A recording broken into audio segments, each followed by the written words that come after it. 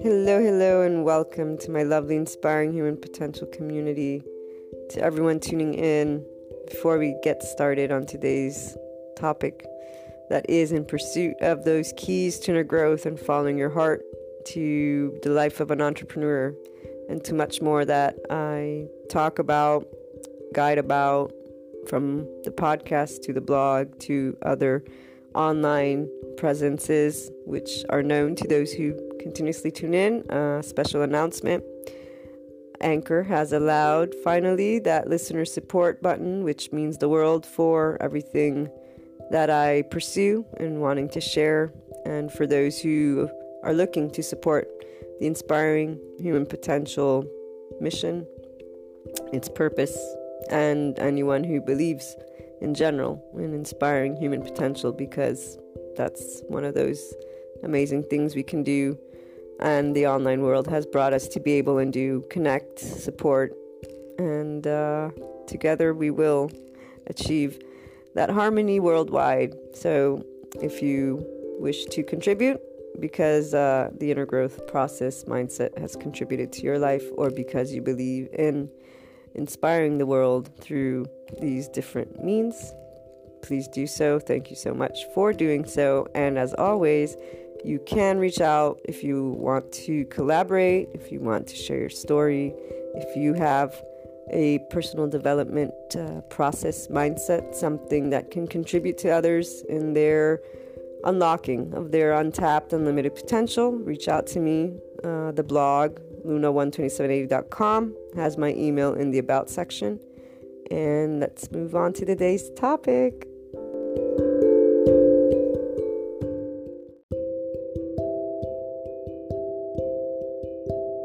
As always, the lovely online community has at heart us online entrepreneurs, content creators. We have many different names, but we are all here to inspire human potential in our unique way. And for the Inspiring Human Potential community, we have new podcast patron members only episodes coming this year, because Patreon has started something to support the podcast community, and we are going to use that in a way that expands the inner growth learning material and the ability for you to follow your heart, applying the things that we discuss in our daily Anchor IHP podcast show. So inner growth mindset, lifestyle choices, the journey, the way that you can work through anything that is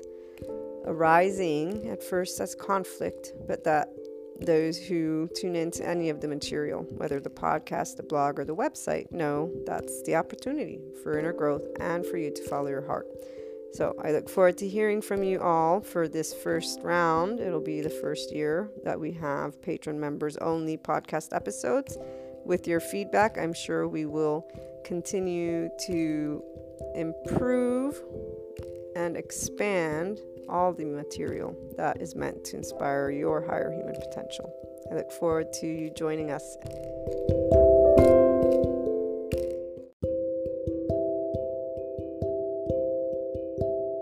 Before we begin today's topic, I would like to share a bit about the foundation of all of the Inspiring Human Potential inner growth content. What you learn about and what we discuss has its foundation in a lifelong accumulated research that involves the fields of humanities and social sciences, philosophy with a focus on existentialism, and recently added basics of neuroscience, physiology, and biology. This research continues, and the wealth of information that I share across different platforms is in the effort to support your inner growth, self-empowerment, conscious living, ascension, awakening, and personal development journey in a way that allows you to understand the distinct human characteristics involved in your day-to-day and overall life, alongside the choices you make, how you feel, and deal with events such as the unknown and unwanted. A simplified breakdown, just to give you an idea, and for the IHP community to keep in mind as you pursue inner growth and self-empowerment, is what is involved in the human's response to day-to-day events and life happening. We have been able to review this, and we always review some aspects throughout the episodes and all the content. 1, the body's nervous system's defense mechanism, flight, fight response. 2, the heart's feelings, emotions, ego, self response. 3, the mind's conscious, subconscious, and conscious response alongside the established neural pathways, societal culture and knowledge filters, identity, secondary and primary consciousness aspects. This and more is what is involved as you tune into and read the IHP content, whether it be on the blog, the YouTube channel, patron membership site, or the website itself, or the podcast. You will always get to learn something about how to apply an inner growth mindset and lifestyle approach, how to follow your heart and lead with it with that unconditional love, neutrality that we so much discuss, why it's important. And all of this allows you to tap into that infinite higher human potential, which is also a response that one acquires as a body, mind, and heart that is one within you with that ownership.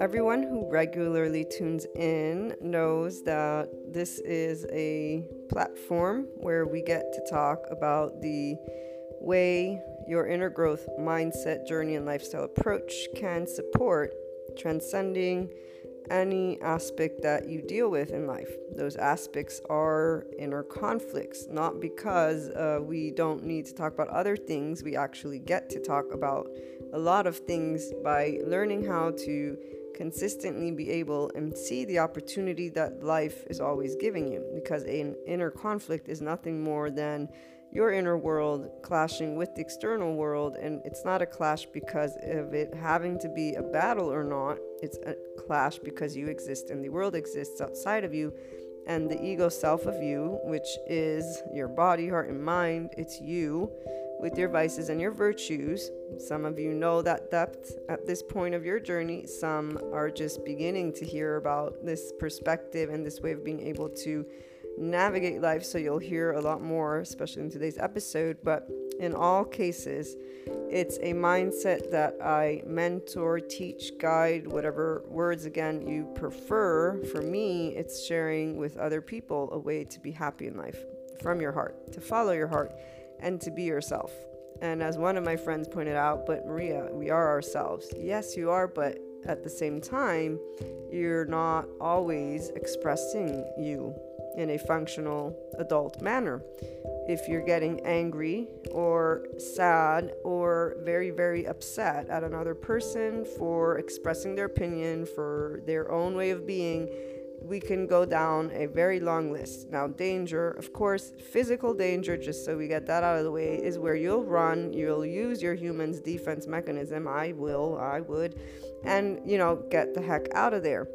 The neuroscience and psychiatry information that I've been accumulating to add to this inner growth mindset to help people further understand why the emotional components are what they are. And really, I personally didn't know the breakdown of the nervous system, and the minute I got a hint of it was the minute I began saying, wait a minute, there's an answer that gives people the whys to so many things they criticize about themselves, and that they also criticize about other people, and that they actually can get out of from their mindset, from the way they think. So for me, it was always clear: you choose your heart, you do you disregard what others are telling you to do, not because you're going to go and battle them. This is where people get in their own egos and stay adaptive children. And we're going to look at that way of that psychiatrist from Harvard. He gives us these 3 ways, and in fact that the inner growth mindset gets you to work with the ego self and go from the child to a functional adult. So always recognizing when you're being a child, which is anytime you're going to pout and put your feet down and think, life has to be this way or that way. And it's not because you don't have preferences. We talked about that yesterday. It's because you do, but you're not the only human on the face of the planet, nor is your ego group. Because people usually have a group that says, this is what is right, and that group is wrong. That group is still a child group behaving like a child would. because a child doesn't know how to express their emotions. They're learning from the adults around them, and they in fact model the adults around them, and they model the TV they watch. And still we have adults that model the very same words and cliche sentences and a lot more that we have been talking. So physical danger is not part of our conversation. Dangerous is part of our conversation, in that we get to discuss how to work through those emotions. And I have something even more fascinating to share with you, because I saw a video yesterday, or the other day, because again, I've been recording ahead of time. The parallel time, part 1, part 2, there's 2 parts. There's 2 videos. It's on TikTok. If you guys want to get a hold of it, let me know. I'll share it. But this is fascinating, because as this person describes in very good way parallel time, and they are in 4D because of something they say at the end of it, not because of anything else.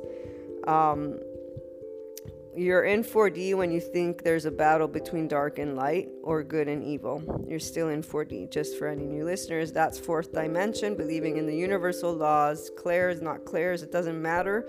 You think that the world is still having some combat. And that's for any person who does want to talk about 5 dimension. That's not 5 dimension.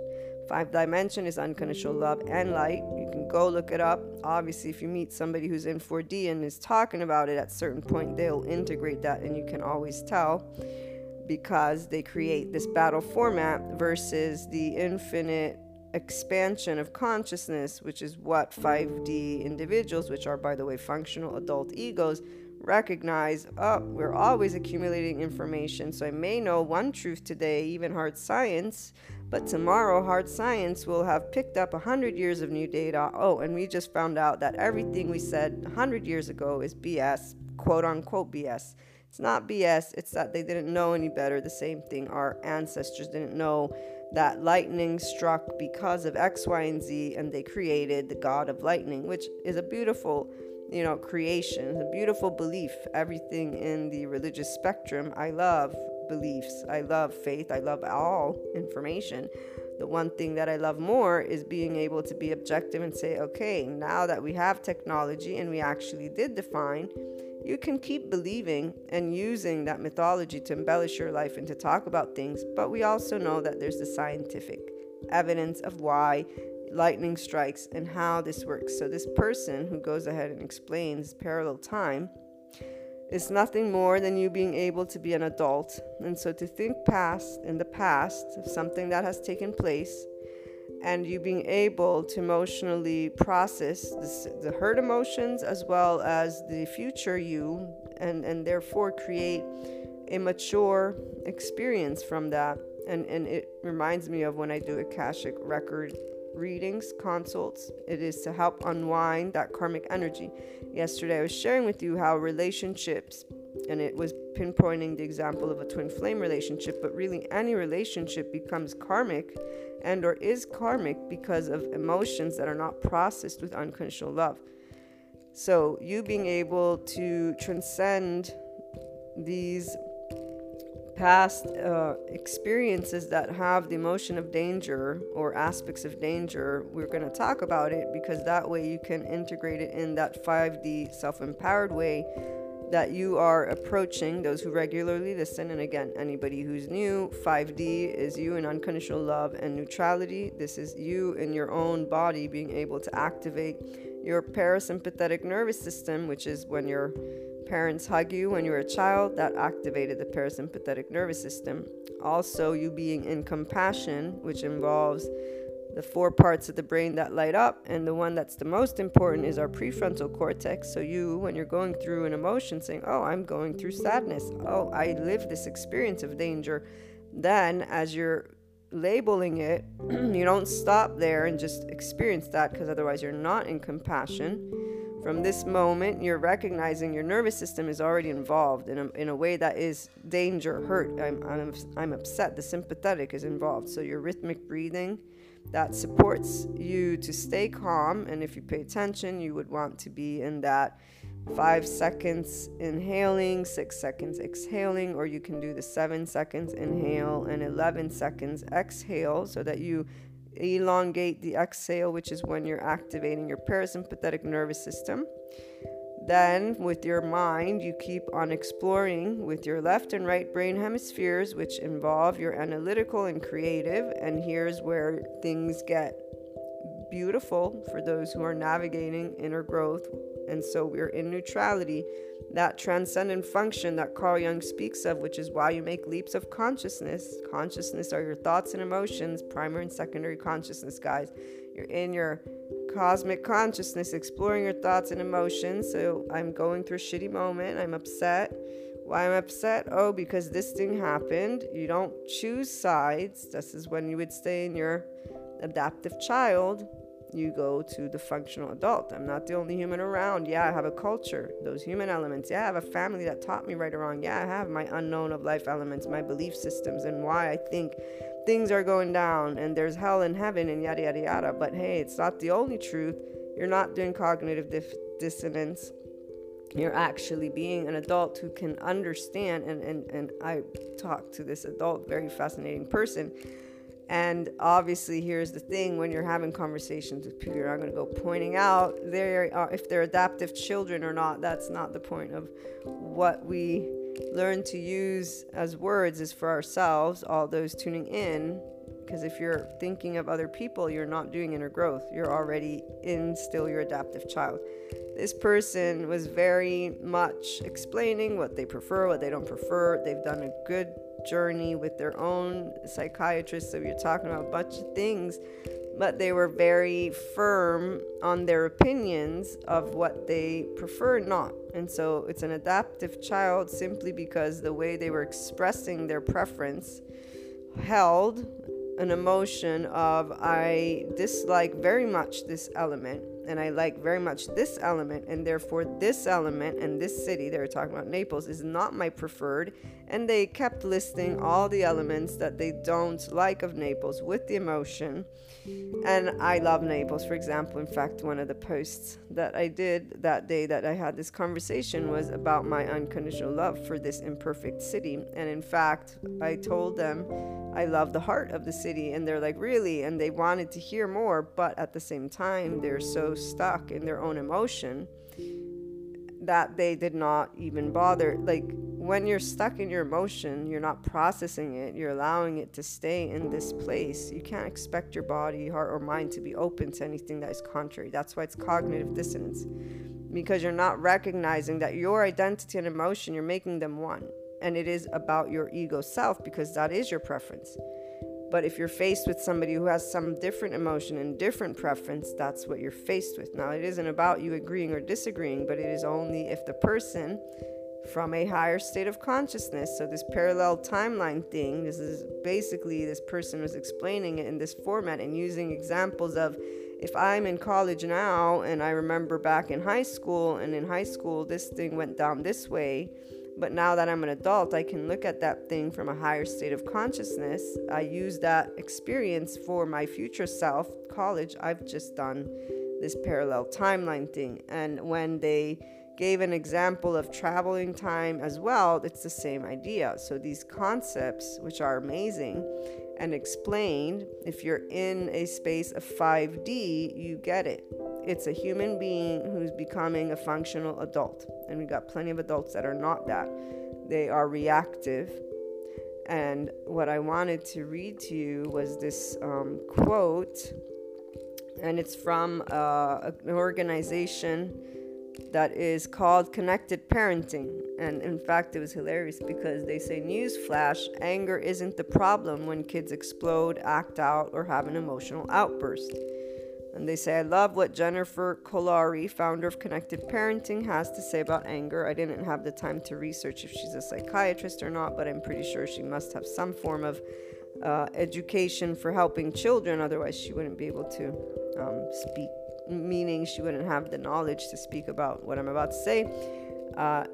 Anger is never about anger. It's about fear. And the behavior is never the problem. It's a symptom of the problem. So what is the problem? And they say, simply put, kids don't know how to transform their anger into positive action yet, which is exactly how the neuroscience psychiatrists break down when we talk about secure attachment, trauma, We talk about emotions that don't get processed. So the self, the brain, regulates our self, or our self is the brain, our neural pathways. Our default network, the way we behave, is established by the 10-12-month self.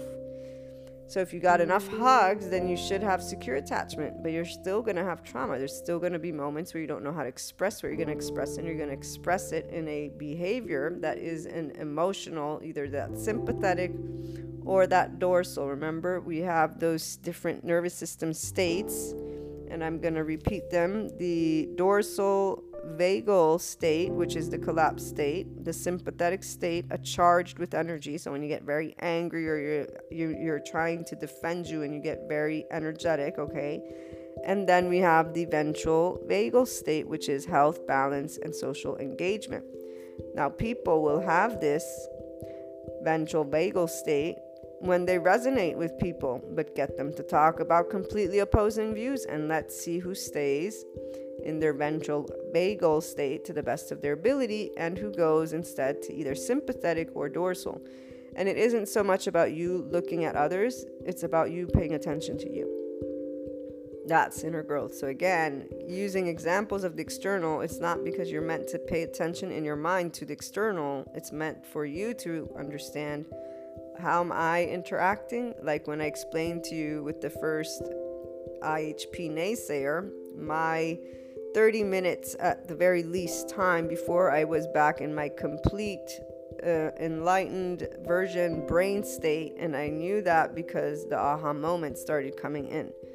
While prior to that, there was more of an organizing of how I'm going to express a concept, and in fact, I had to fix how I expressed the concept, which is where it's because the ego was involved, even though there wasn't a complete emotional reaction due to the fact that what I share is for support to people who want to listen. Nobody's forced. There's no gun. There's no obligation. Online, you scroll past the video. You don't have to watch it. So everybody has the freedom to scroll past. The minute you are watching something you don't like is the minute you've engaged in a piece of content that for some reason you're watching and you don't like, and then to feel compelled to have to interact with it. So here's the part where the content triggered something of the other person, but the person all along had a very, very easy choice to scroll past, which they didn't do.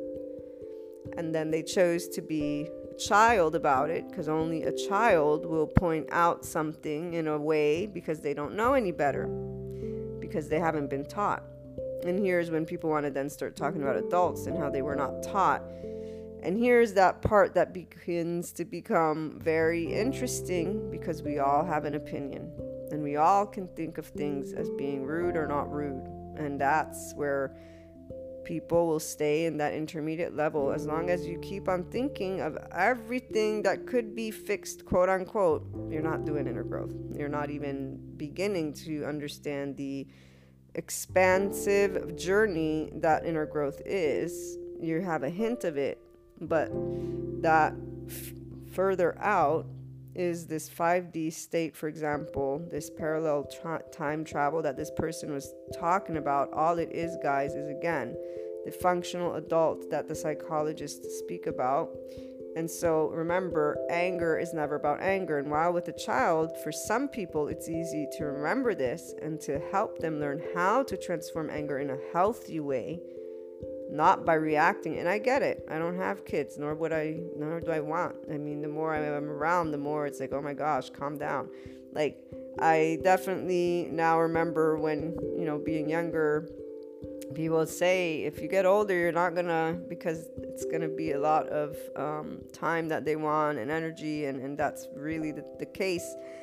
And what I'm trying to get at here is, I get it. Everybody's human, the child, the parent. So obviously that energy exchange and that moment can get really not volatile in a negative sense, but really hectic quite quickly, especially with the sleep deprivation and a lot of other things that take place. So there's a lot that you are going through, emotionally speaking, and if you're not in a space of having a great way of managing and bringing your emotional state to a specific space of centeredness, well, you're going to end up being reactive at a certain point. And that will not mean sharing and showing how to transform anger to the child, but it will be more like, can you please, pause? And that is going to create a different response, even though the beauty of life is that we get to live together and talk about these things. And so there are institutions that set up courses and set up information so that they can help parents to learn ways that they can work with themselves and their children.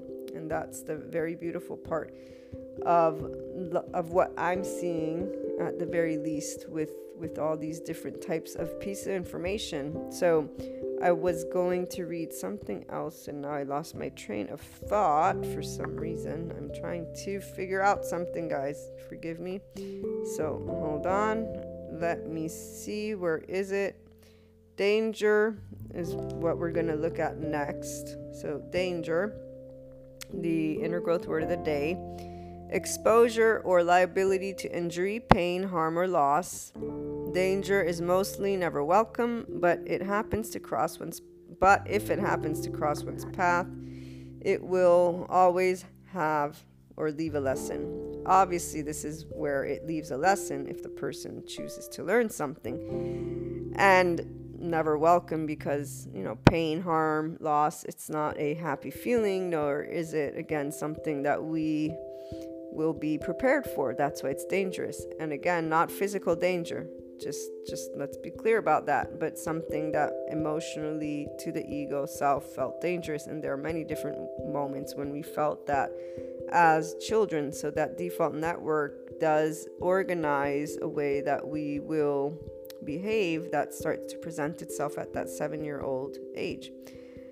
Danger in action: when you are in harm's way, that means you are in danger. Danger and inner growth: the topic of danger can bring about inner growth in various ways, starting with exploring how you work through emotions about danger, to seeing what takeaways you can apply in your life if faced with situations that involve aspects of danger, to looking at how you do your best to stay out of any type of danger.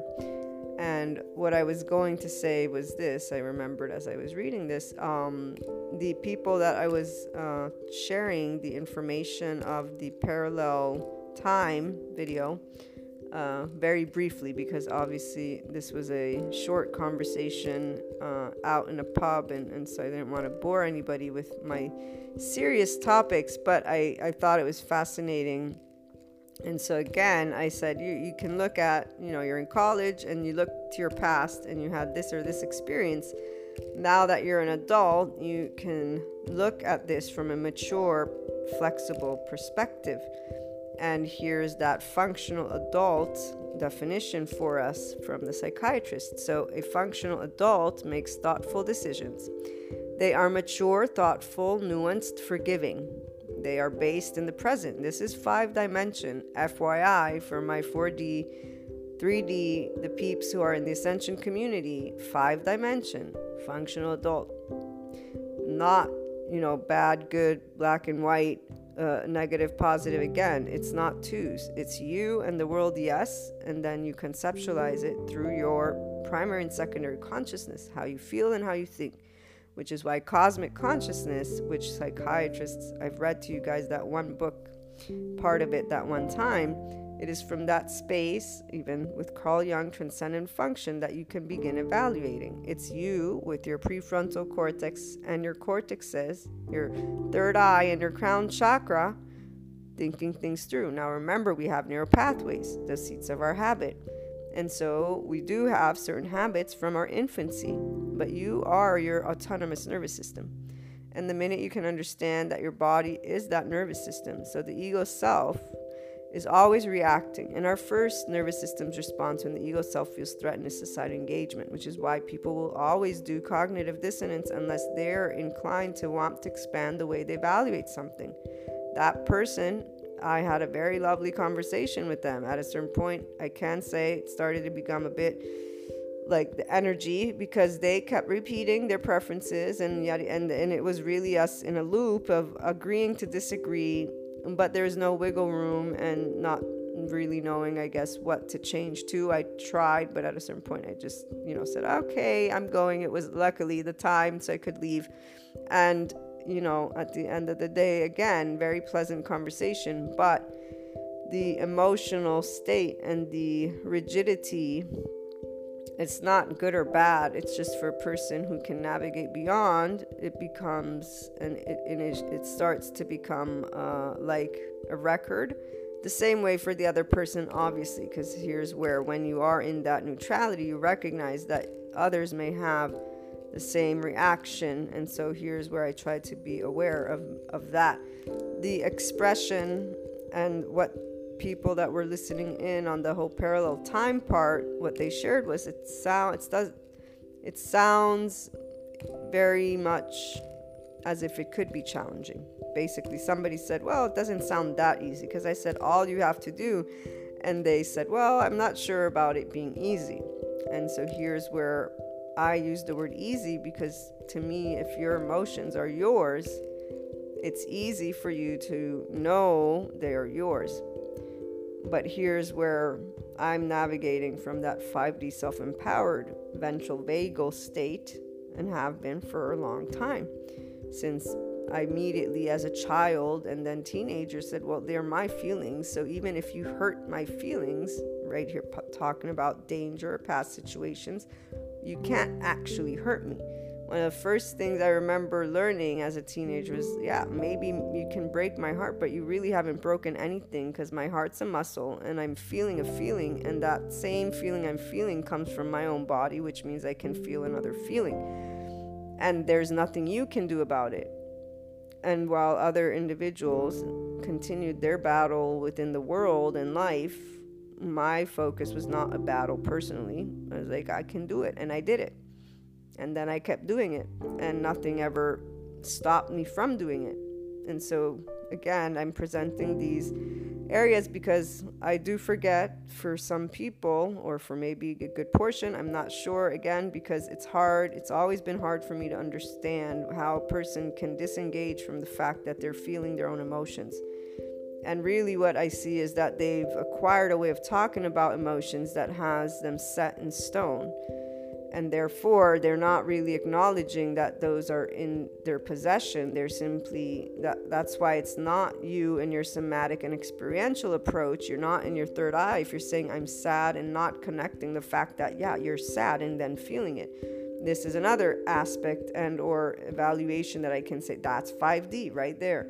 Being in the present moment, being in the now. So this guy's talking about the psychiatrist that defines this functional adult. His name is Terry Real, MSW, LICSW.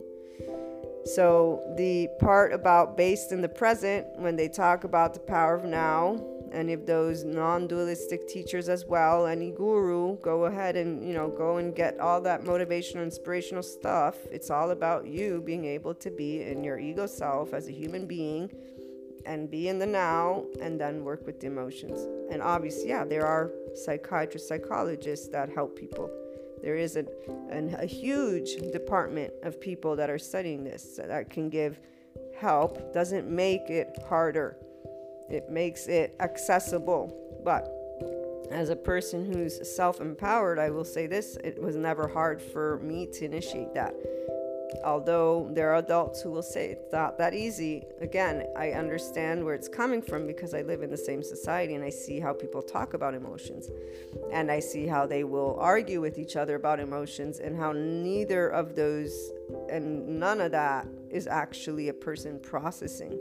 They're not doing anything with that emotion. They are reacting and, in fact, triggering and or engaging with that very vibration, because none of the people involved are actually allowing themselves to know, hey, wait a minute, I should calm down here, because I don't need to get agitated.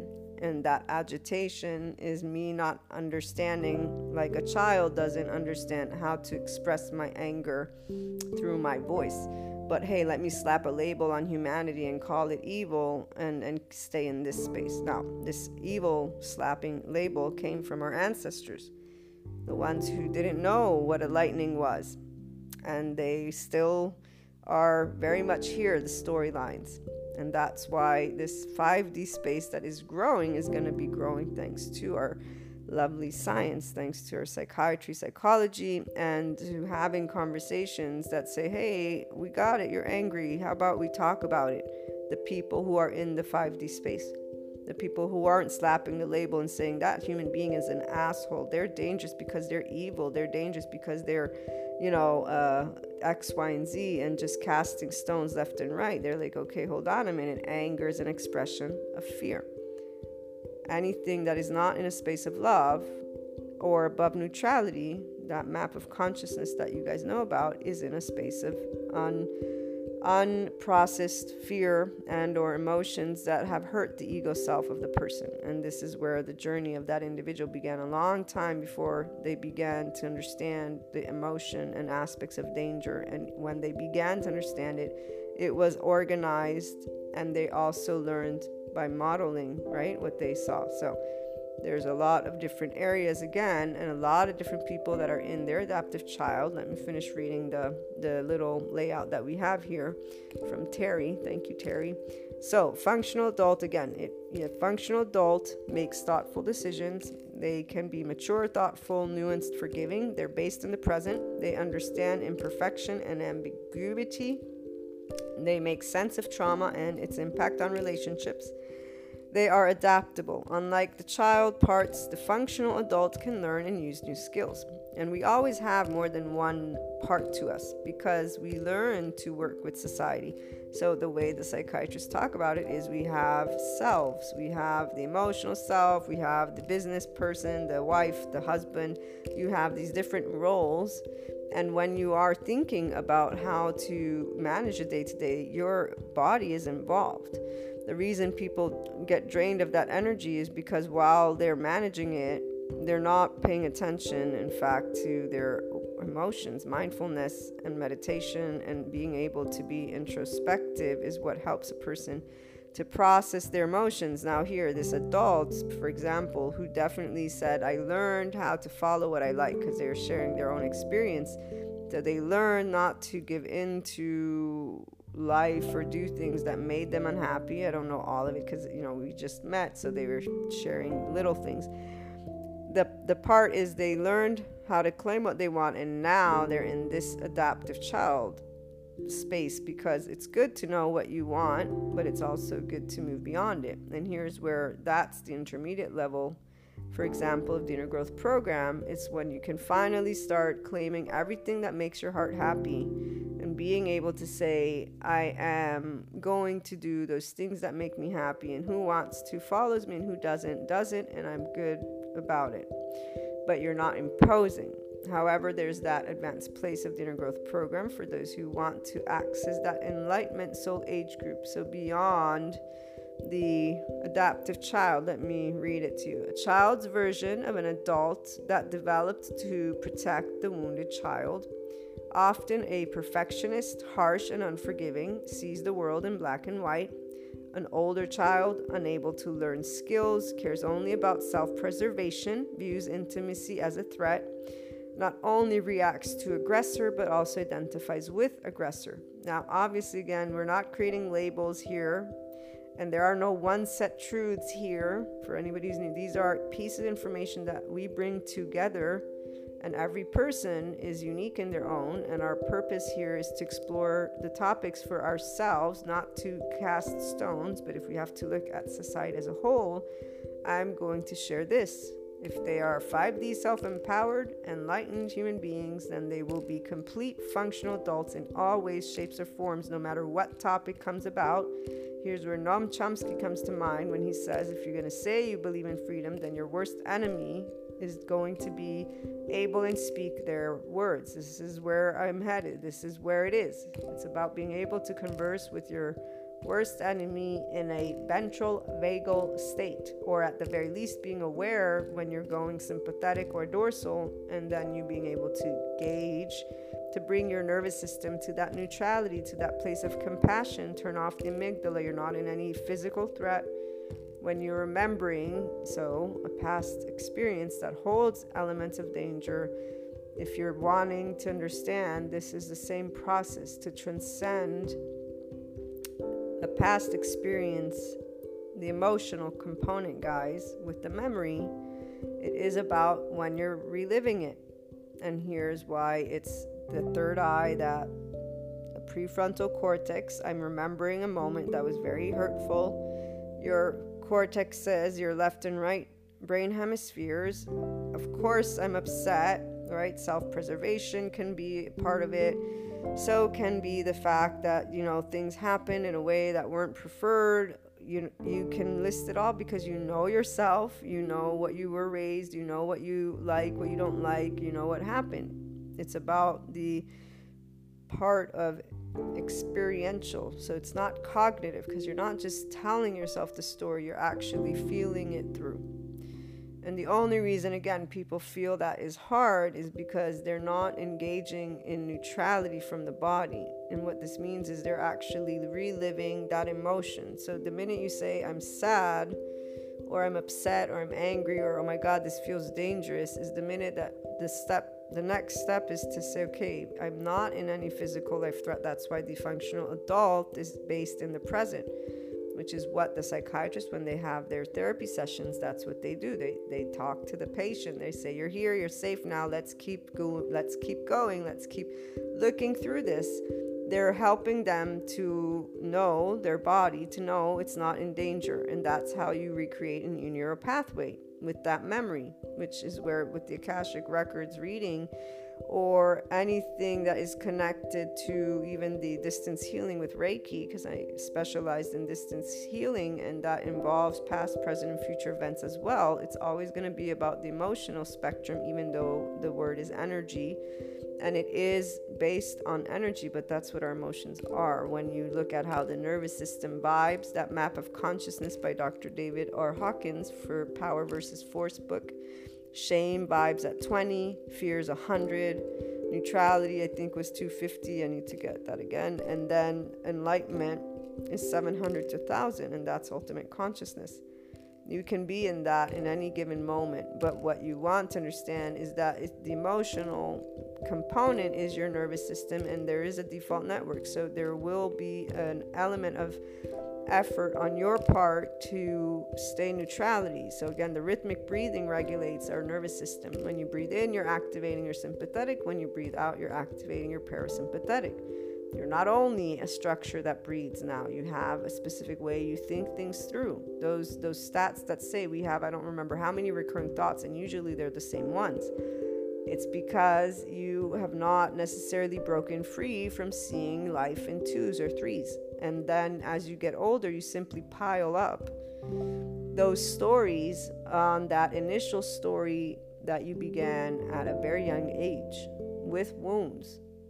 Unless you were tending to that and moving in a space of uncontrolled love, you'll have wounds that come, and because they'll be sad or upsetting. You'll have a moment where you get emotional, and or the chest or the throat or the head or whatever, you start feeling the emotion. This is the point. You start feeling the fear. So I get it when somebody says, like the last people that I was sharing this stuff with, well, it's not that easy. I got it because of the way people don't address their feelings.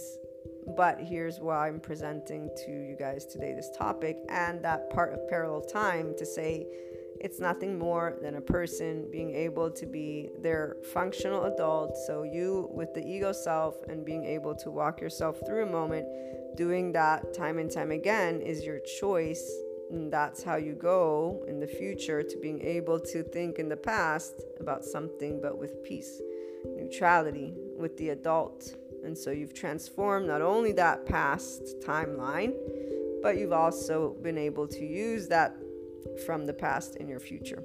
And so as you can see, it's conceptual, and consciousness, it's in your thought form. It's not like tangible going back or to the future, even though this person, like I said, they end this video with saying, I come from 3024, I forget, and I come to tell you this information so that we may win the something along those lines. And I'm like, okay, I'm not saying it's not true, but right now I don't have a Polaroid, camera picture to see that you do come from 3024. And it isn't to discredit anything. It's just a way of trying to stay grounded, guys. It's like when Sadhguru gets asked Akashic Records, he says it's Google. I'm with Sadhguru. I totally understood what he said when he said that. And when he speaks of enlightenment and says, you guys gave me this word, I'm not more or less than, and he makes it very clear, I'm a person, I'm teaching something, that's why you're here and you're calling me enlightened. But the reality is this word has more meaning and depth. So the adaptive child, right here, when they say they can react to the aggressor, but they can also identify to the aggressor and views intimacy as a threat. These are all aspects, obviously, of a person who has areas within their emotional sphere that they haven't brought the ability to say, it's okay, I'll be safe. The minute you can start doing that is the minute you go from adaptive child to functional adult with those areas. And so obviously, if something's happened in the past that has brought about danger to you, and again, emotionally speaking, it's not going to be remembered with neutrality. And it's not to say that that is a good or bad thing. Obviously, this is why people sometimes will say, but how are you supposed to experience something that was dangerous? You're speaking of things that are silly. And here's that part. Once it's past, you can transform it, this parallel timeline, and that will help your person, because the emotion and the experience stay stored in your body.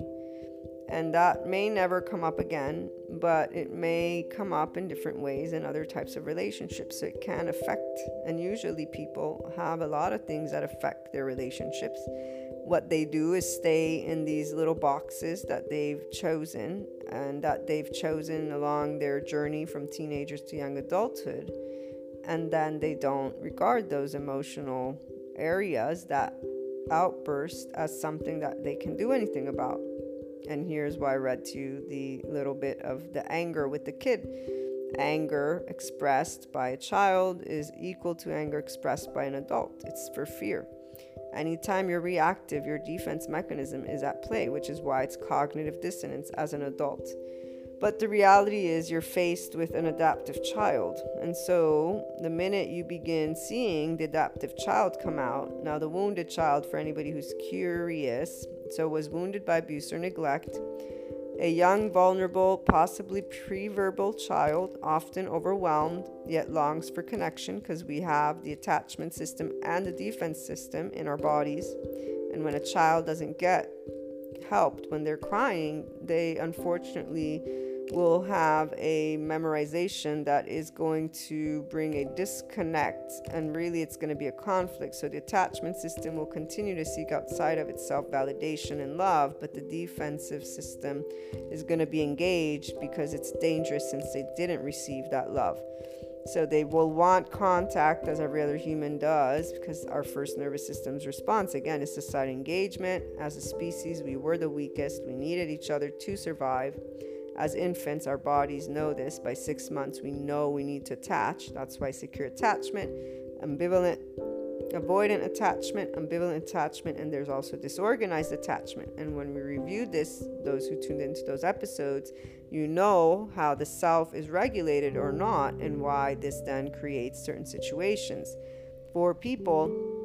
And for example, not being able to easily break free from their inner shame or unworthiness cycle, and the nervous system and this attachment defensive system, as well as the new ways that they've found we do defend ourselves, the collapse submit, the please appease, and the attach cry for help. Those are the additional 3 from the past couple of years to the flight fight and freeze pause, also defense mechanisms that our nervous systems as human beings hold.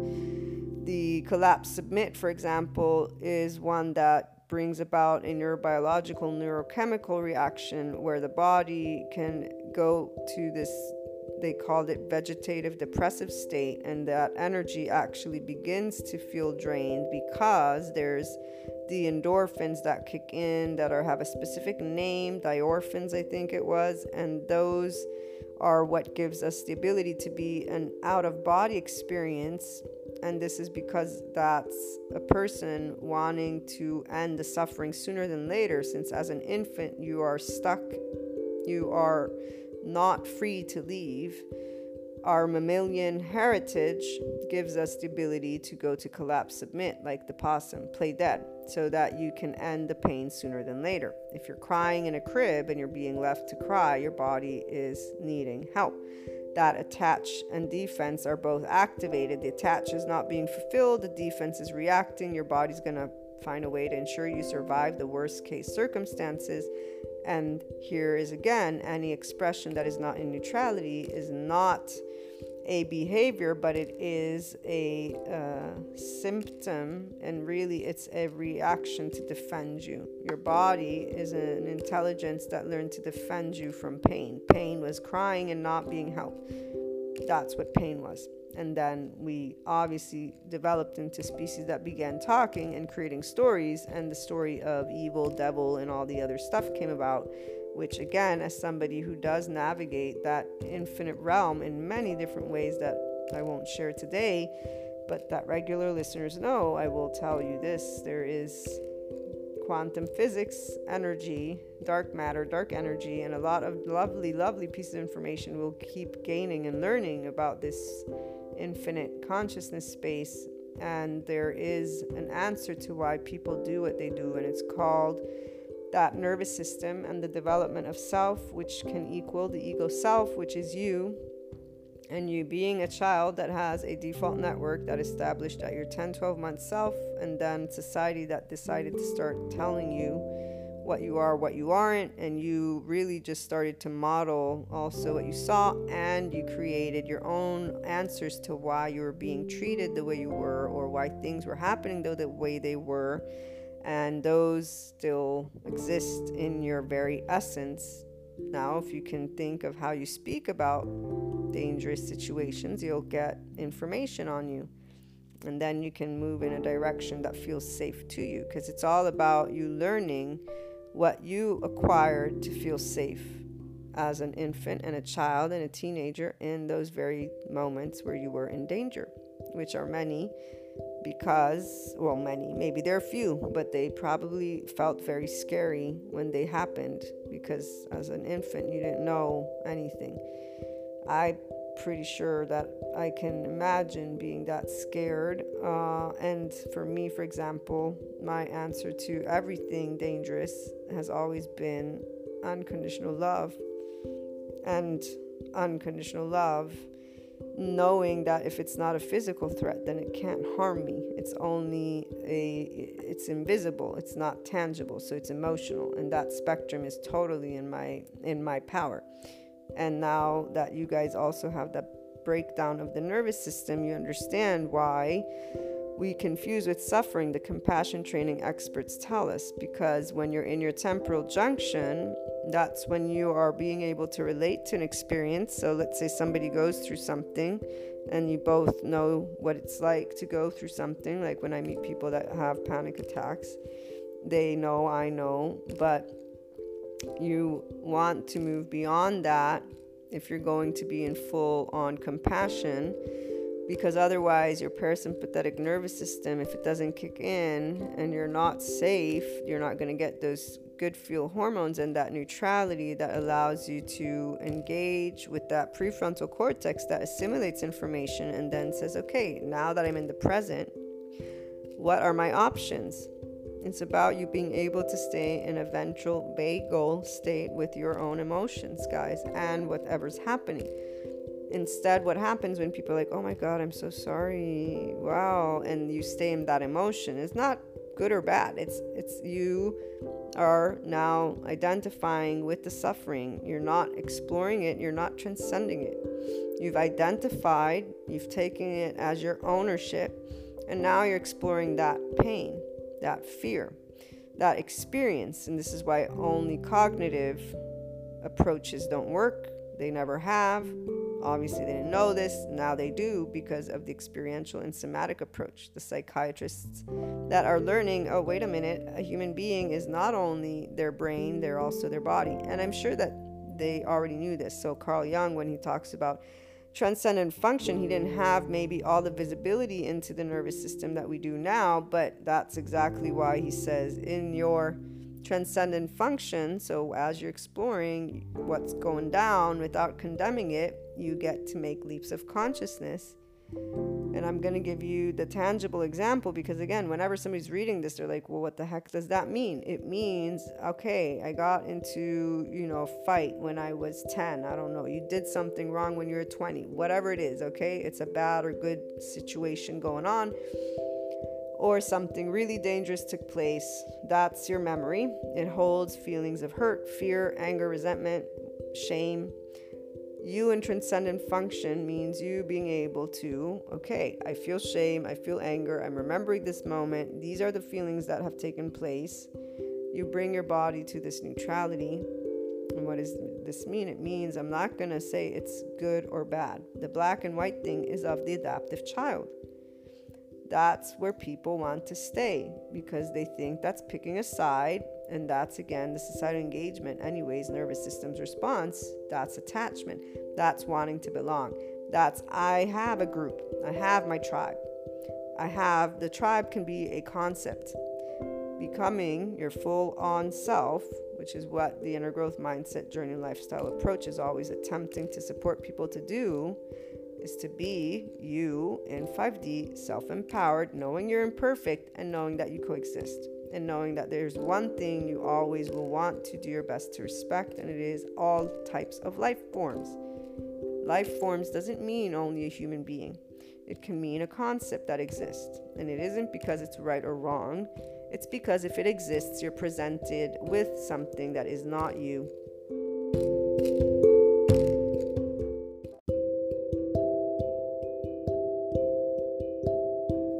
And this is why you're training, if you will, and transcending into what is an adult, a functional adult ego. That's that 5D ego self. It's you being able to be in your higher consciousness, again, exploring a past event that has hurt, that has things that took place. You know what you prefer, not prefer, but they took place, and it doesn't matter what you prefer, you don't prefer.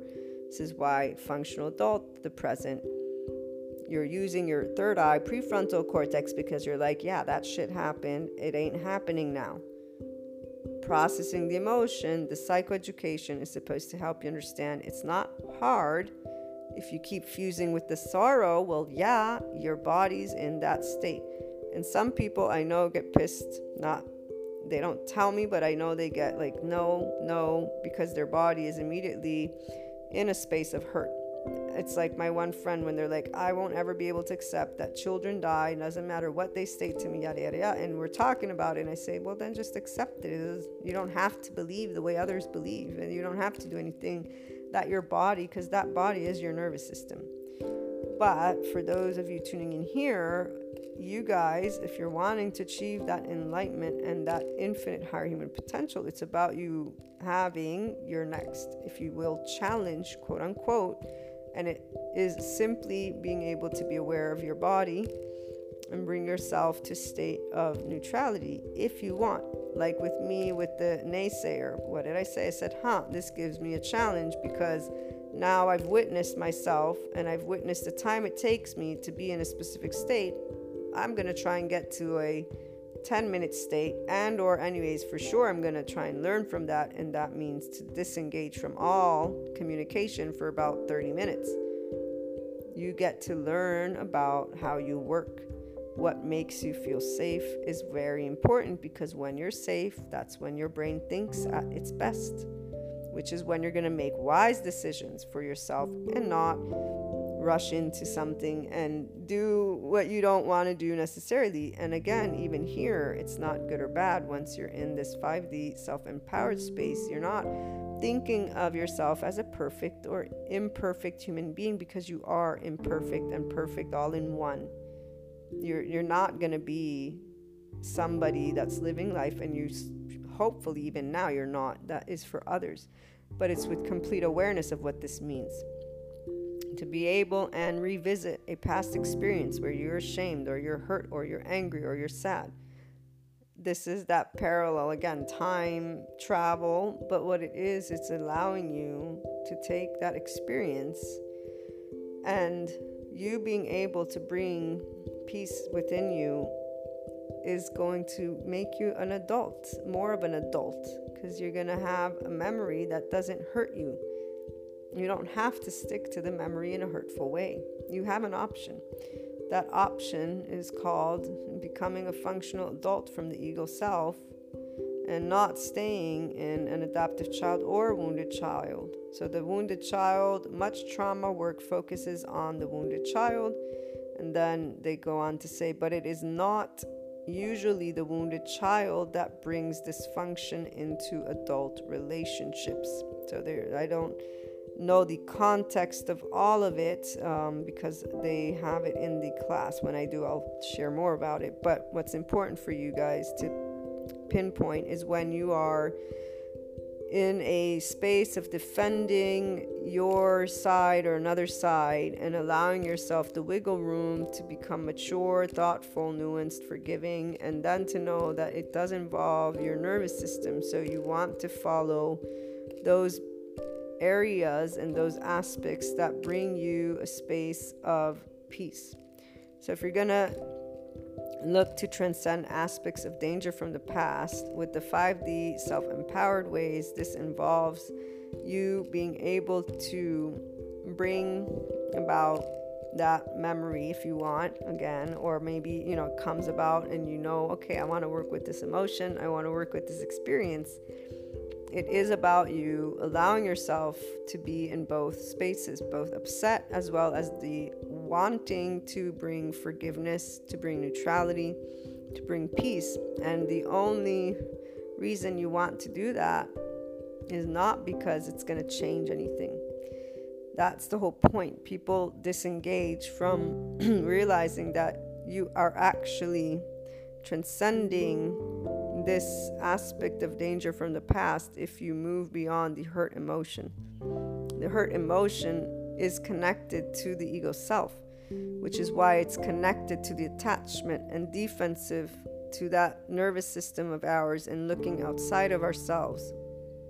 The attachment and the ego self, again, is going to say, tell me, am I worthy, am I not? Tell me if I'm on the right path or not. Because it's in the infinite space, this is where those unknown of life elements and those human elements come into place, what you were taught, which is why people stay stuck in, I'm right or wrong, I'm ashamed, not ashamed. They're not processing the emotion. So instead, what you want to do is, there's an emotion that is stored from this dangerous thing that I went through, from this event from the past that brought about different types of feelings, okay? And now that I'm an adult, I can move beyond it because the event is done and I can choose my course of action. So if it has anything to do with having done something wrong, you can make amends, you can try. This is where there's an aspect of courage, right? But not courage from an adaptive child ego. You want courage from the functional adult. What does that look like? That's where you say, I am choosing to do something because it might bring me peace, and really because you feel it's the right thing to do. You already include accepting the consequences of your action, knowing that there may not be forgiveness on the other side, a lot of different things. It all depends what we're talking about, right? But you also want to acknowledge that you are imperfect like every other person. And here's the part where people, to me, have always been silly about when you make a mistake, because if you didn't know, you didn't know. Like, is it your fault for not having that knowledge? To hold oneself to standards, this is that adaptive child, the perfectionist again. And the psychiatrists break these same topics down, and you'll see it's very fascinating when I get the ones that have judgment. And I only say this because there are many that instead I've been seeing that are so amazingly in this 5D space. It's not even funny. It warms my heart every time, because all the people they work with, I know it, they can help bring them out of this boxed idea that holds these feelings. And really it's a belief, the unworthiness, because the feeling is shame. But sometimes you don't have to feel shame to feel unworthy. Sometimes people are just comparing themselves because, again, that nervous system, that attachment, and looking outside of you, it's a natural inclination. Because as an infant, you didn't know what life was. You didn't know how to express anger. You still didn't learn until you got old enough to where you were able to work with your emotions. And in the whole time, you're getting reactions, obviously. So even that is going to affect everything, the experience. So it's amazing, though, once you realize the psychoeducation, which is what's going to come out more and more. You're not evil. You're not misbehaving because you're a bad boy or girl. It's because there's this way that your body defends you. I don't know at what point all practitioners and people that work with children will know this. And I don't even know if it'll become, the one way, because there's never a one way. We are a group of 7 billion plus people, so there's always going to be different ways of interpreting pieces of information. I do hope there's more talk for the children so that they may disengage from labeling themselves, because I was told this story and I held myself back because there's, again, respect and understanding that when we deal with situations, we all are in our nervous system. And so reactiveness is really up to the person to be able and learn how to manage. And that's only if they see that there's something to be done, which they don't. Not everybody thinks that if a child gets angry, I want to handle it to the best of my ability with this ventral vagal state. Some don't even think it's possible. And again, probably with a bunch of other kids around, it isn't, because your energy, you're one person. There's just all of this going on. I can feel it even as I describe it, how challenging it would be to stay in a ventral vagal state with 20 kids in a room, and you got a couple that are going wild. And so totally get it. But there's this person who was saying how they reacted to a child that was very violent, so hurting children, hurting even them. And I remembered one of the courses that I was taking and still need to finish. Either it was on compassion or shame, and the psychiatrists were talking about these camps that parents in the past have brought their children to, and how that just made the trauma that much bigger, because these camps, they hold these kids down, they yell at them, and this if anything, when I think even of the whole boot camp and military, it just infuriates me. I have plenty of military friends. They all very proudly will talk about these experiences. All I can feel within my own body is the what that created, and what I still witness in adults, and their level of suffering. Like, all I can see is an ego self of an adaptive and actually eventually a wounded child, because it doesn't make them grow up. It makes them children that are even more in a specific space, thinking that they can speak certain ways and be certain things. And it's like, dude, you're not the only human on the face of this planet. Like, I don't know what you're talking about, but that is not the way you approach life. Not to mention what they go on and speak of humanity. So putting that all to the side, because here's where I would say, if there's something that will get me going in a very opposite direction, is that, because it's a contradiction, one in itself, and it's an imposition. And the person, you'd think they would have realized it, but obviously, when you remember that humanity has attachment and defense, and that the societal being is for survival, people will use those cliche sentences about individuals, and I say individuals meaning humanity again, as stupid or wanting to be manipulated or not being able to see, and a lot of aspects that they bring forth, this intellectual. It has nothing to do with intellectual anything. It has everything to do with sense of belonging of a insecure ego. And that insecure ego is still that infant that just wanted to be held and made know you're unconditionally loved, and they did not get that. And then they grow up and they become anger, full-blown adult with their groups. And all the groups get angry at each other, and they all think they're being the righteous adults and finding, or fighting for whatever. And then, so you can hear, this is where my child heart, with the love in the forefront, when I realized that in my half of my life, I was being a person who was following something that was completely the opposite of everything that I stand for to this day. If there's anything that I have yet to completely transcend in that space of enlightenment, it is from my inner body, is remembering that I did not see the truth, me. And it's not about perfection here, because accepting imperfection was probably what I had to do that day. With great shame, realized that everything I stand for was everything I was not actually doing at all. And that I'd been fooled, if you will, to think of all these external as leadership. But that word leadership, so for everyone, it's something different. And you guys will know what is yours. My leadership is unconditional love and life, and letting people live and be who they are, and us talking and working things out, because we have words that we can use to speak. It's like what the adults teach children. So here, a child doesn't know how to express their anger.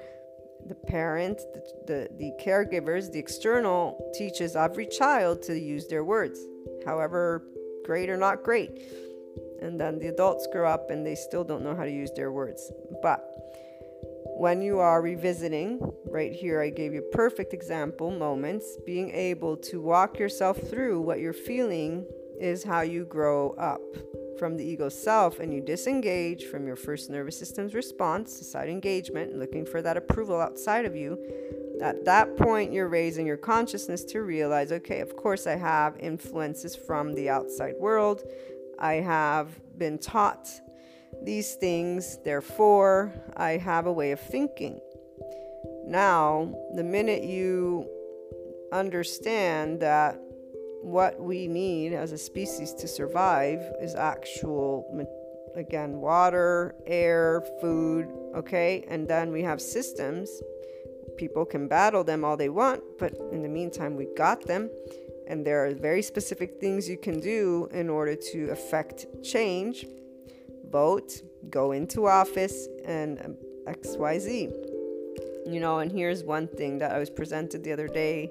And as a political science major and international relations and diplomacy master, I do remember strategy and everything I've learned. And so this is exactly one thing I'm going to say. If any of these conspiracy theories were true, the reality is that these individuals that would be in power and trying to enslave would have already done. You would not know. People talk about manipulation. They talk about a lot of things. And again, many times I just sit back and let people talk because there's no point.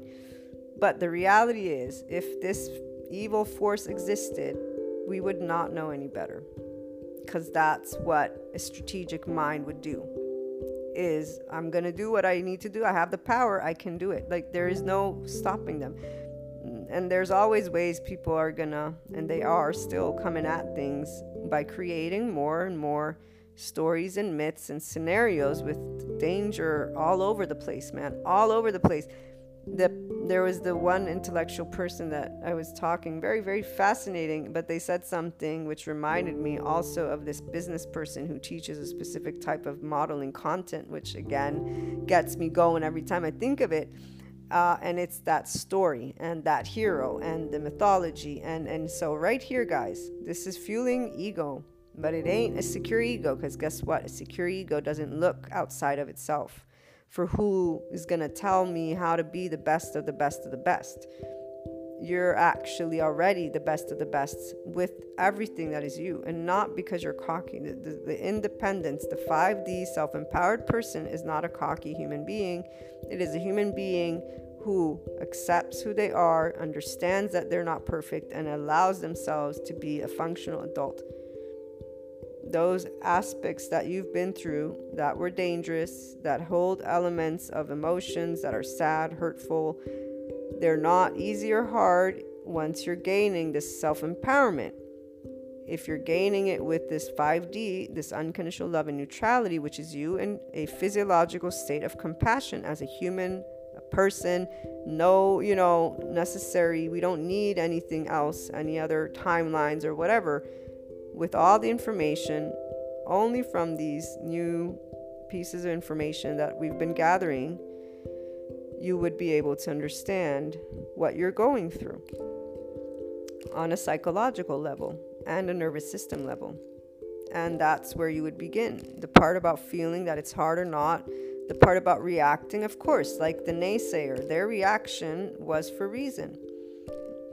And I most certainly feel that it's for a opinion on society as a whole, with this whole self-help and 5D topics and the what was the other word, the quasi-science. So they have very strong opinions about these two areas on society as a whole, or it's something even more personal, and maybe they needed something and they fell for it and they realized that it wasn't going to help. But really what it is that they felt helpless, so they didn't move past their trauma, their experience, their power. They did not regain it, because when you have trauma, you feel helpless.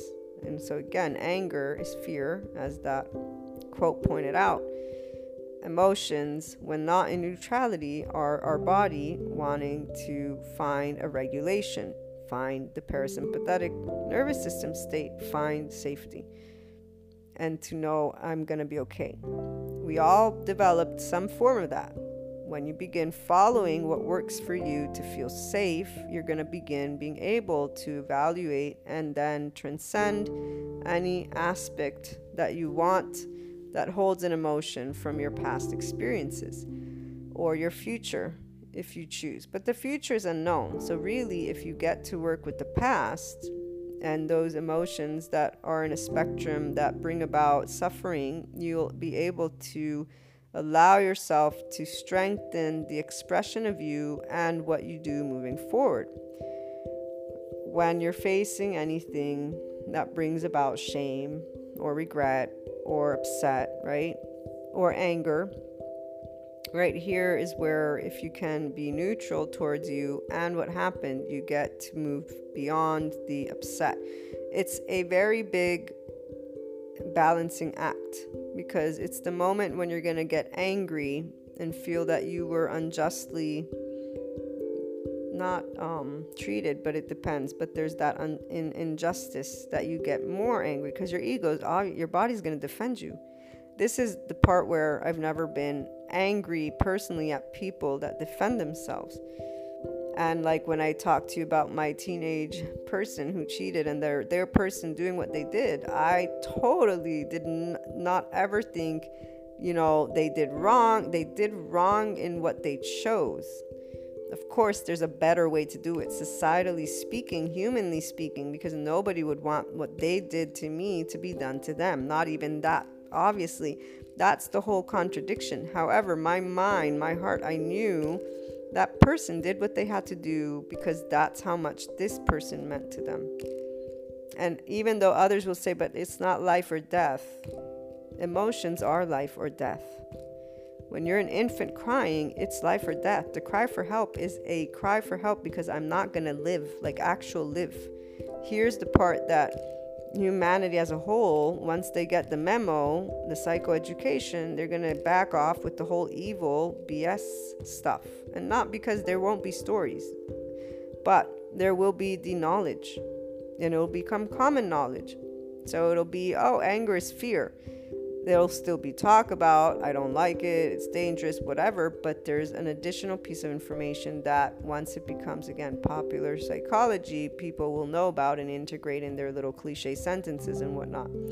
Every person's going to choose if to access this complete 5D self-empowered space or not.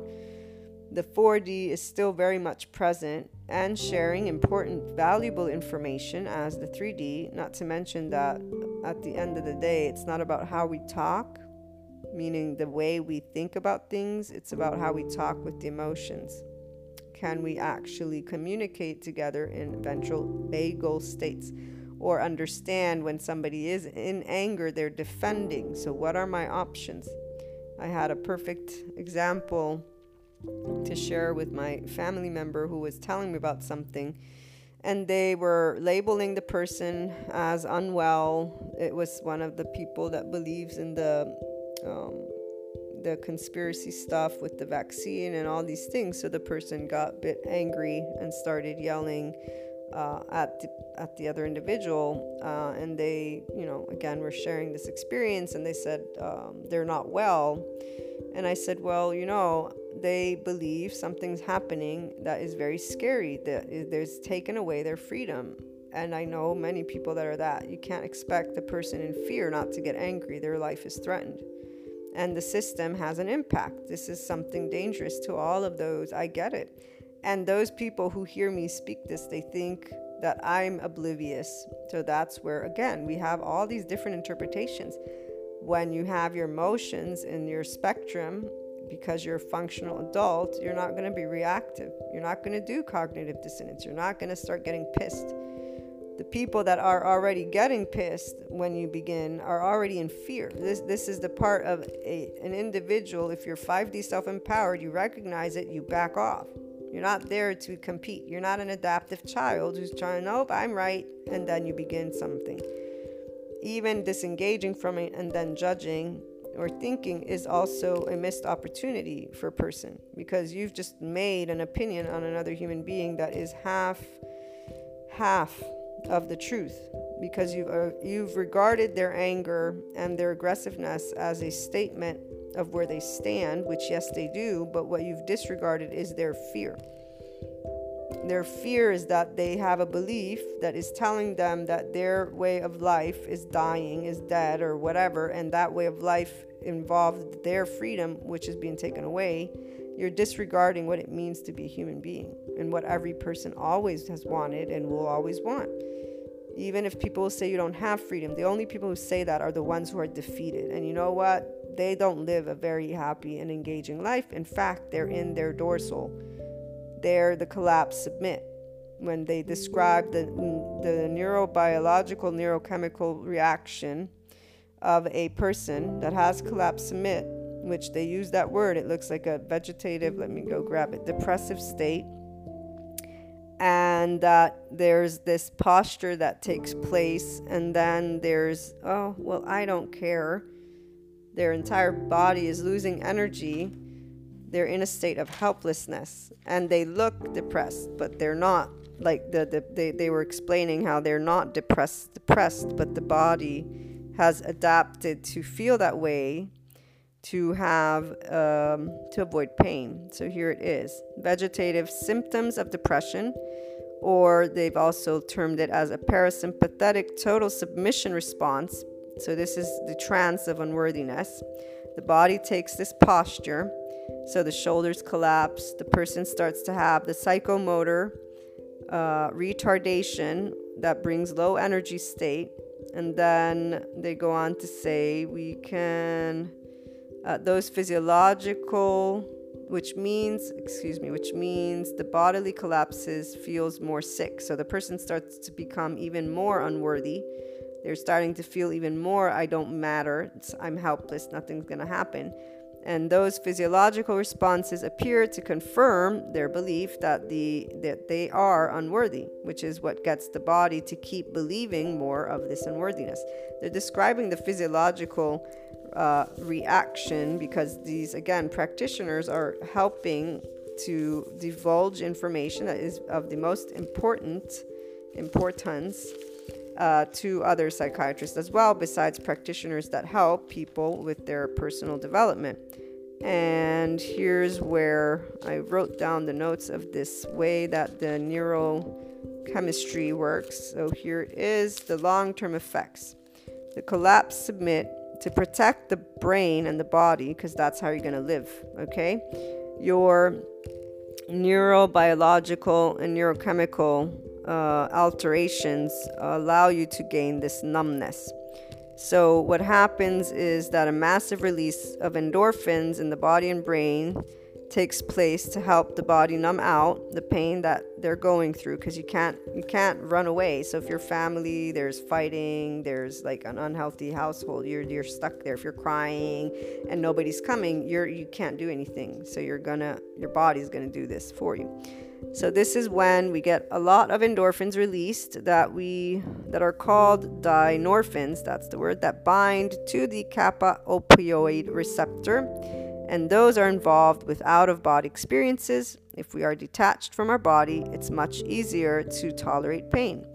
The long-term cost of this reaction, these dynorphins help to facilitate those out-of-body experiences, and they're also associated with really chronic feelings of depression. Passive defenses are prolonged feelings of helplessness. Whatever I do will not make a difference. Associated with chronic feelings of helplessness are chronic feelings of depression. They explain a lot of things that I've witnessed in people when it comes to them not finding a partner, for example, or not finding the job that they want. And although these practitioners would probably say it's not exactly that way because it's not prolonged, that moment that person is feeling something like that is the moment that they can actually work with their body. They can work with their heart, their mind, and get out of that state.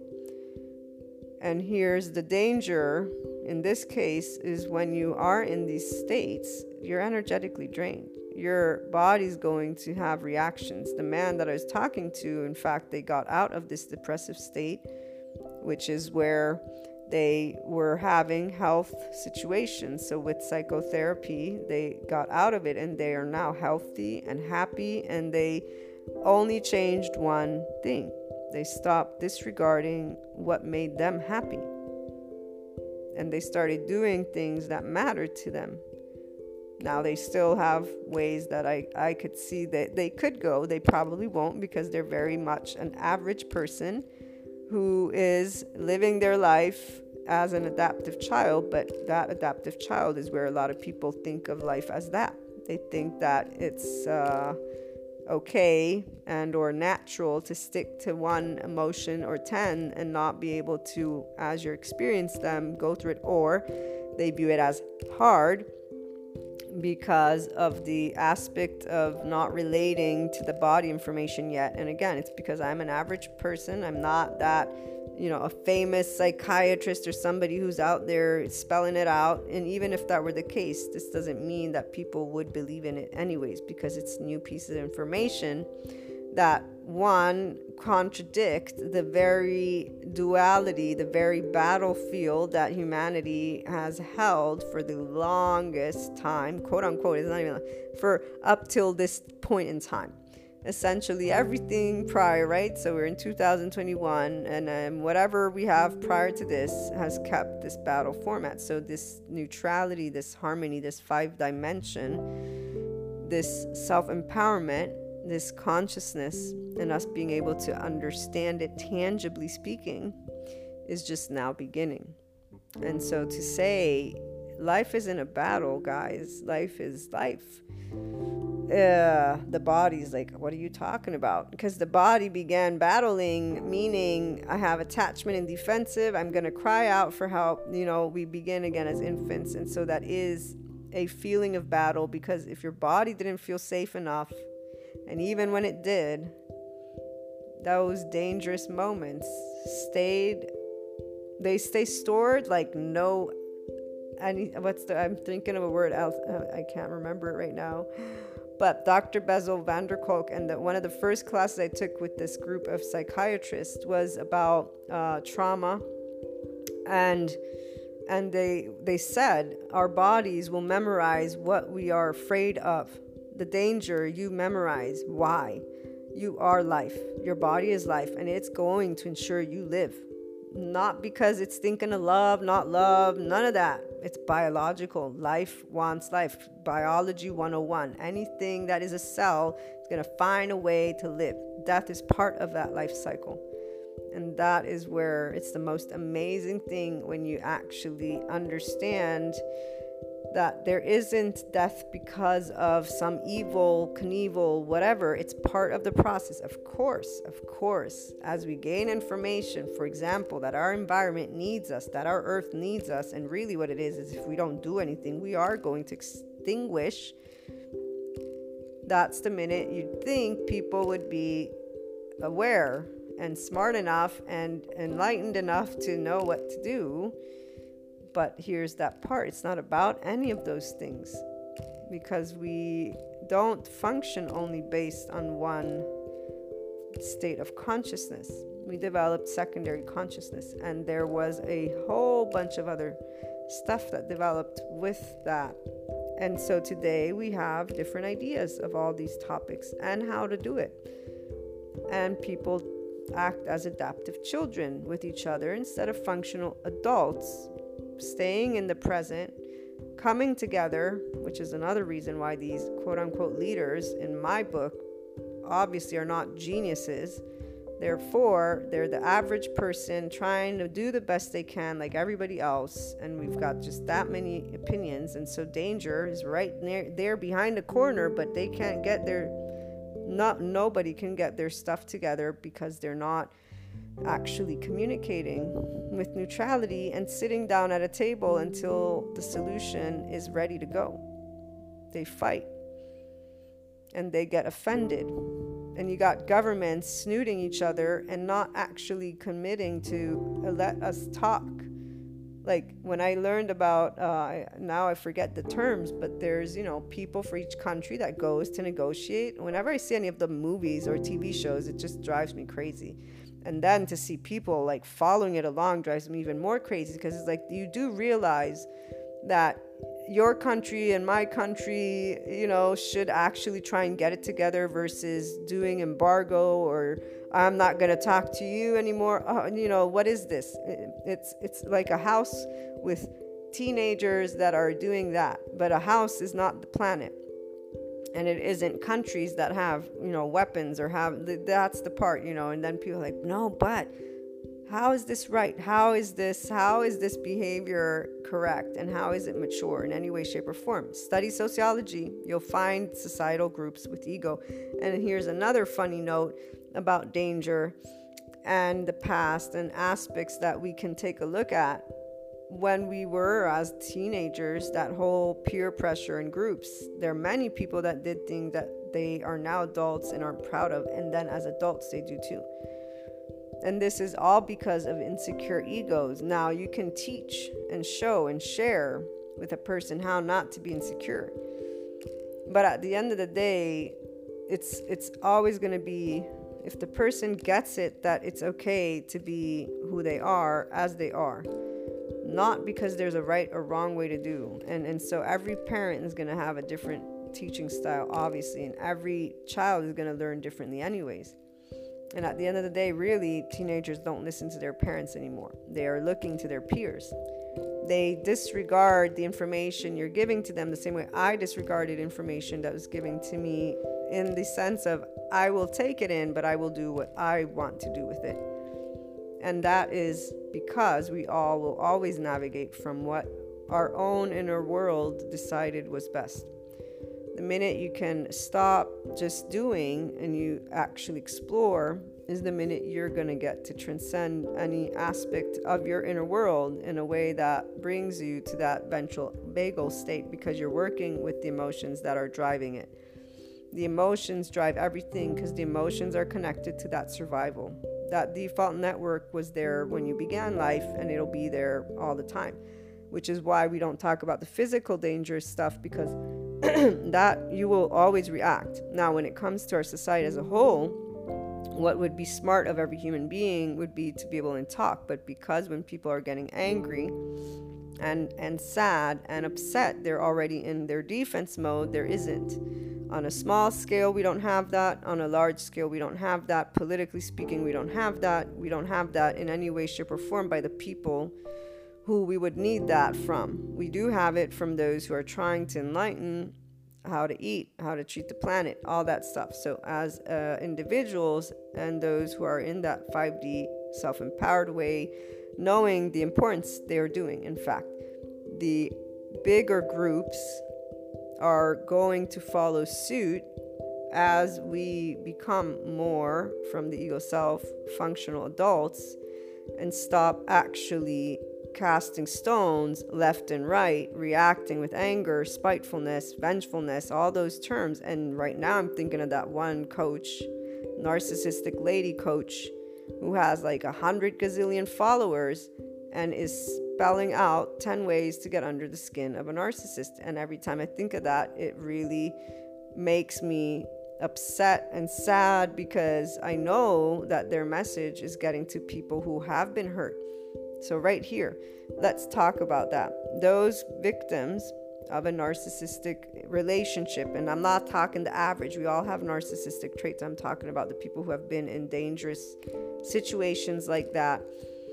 Not only is the narcissist themselves a victim, they're a wounded child. In fact, they're not even an adaptive child. What they do, they have no, and there's such a huge shame and such a depressed, they're suicidal. I don't know if any of you are news. They are suicidal and they go through depression because their narcissistic trait, which the sociologists don't speak about with this information in mind. This is why there's the tendency of thinking of this narcissist as this monster, because the sociologists reflect only what their behavior is, not deeper in the surface, deeper below the surface, they have this whole facade, and their entire life they've been trying to match and meet something to feel love, to feel worthy, to belong. But this facade is a lot of work, and no matter what it looks like, it is coming from a place of lack. It is coming from a place of fear. So again, anger and or any aggressive attempt is fear trying to save that body. And while people will go to those, again, storylines and use labels and not understand the mechanism, because they'll just say, well, I don't want to, nobody's justifying anything. Nobody's justifying. There's an explanation so that you may stop casting a stone and just take a step back and remove yourself from the situation. That's it. It's about removing yourself by shutting up and then allowing the professionals, psychiatrists, to come in and step and help a person. And here's where, again, people will express their opinion. There's no way for them out. Guess what? There are some people who think they're all righteous. There's no way to help them because they're not going to get the help to get mature with their ego self, and they're in their butts thinking high and mighty of themselves. It is always going to be about perspective. And here's where that life battle that people have allocated themselves in based on the ego self, that personally, at the very least for me, became clear is a complete illusion. And all this is one part is on the side of the law and the other part is not. One part is on the side of the facade. They're looking like they're adults and they can behave because they're spelling it out with societal niceties and yada yada yada. They definitely know how to create the entire illusion.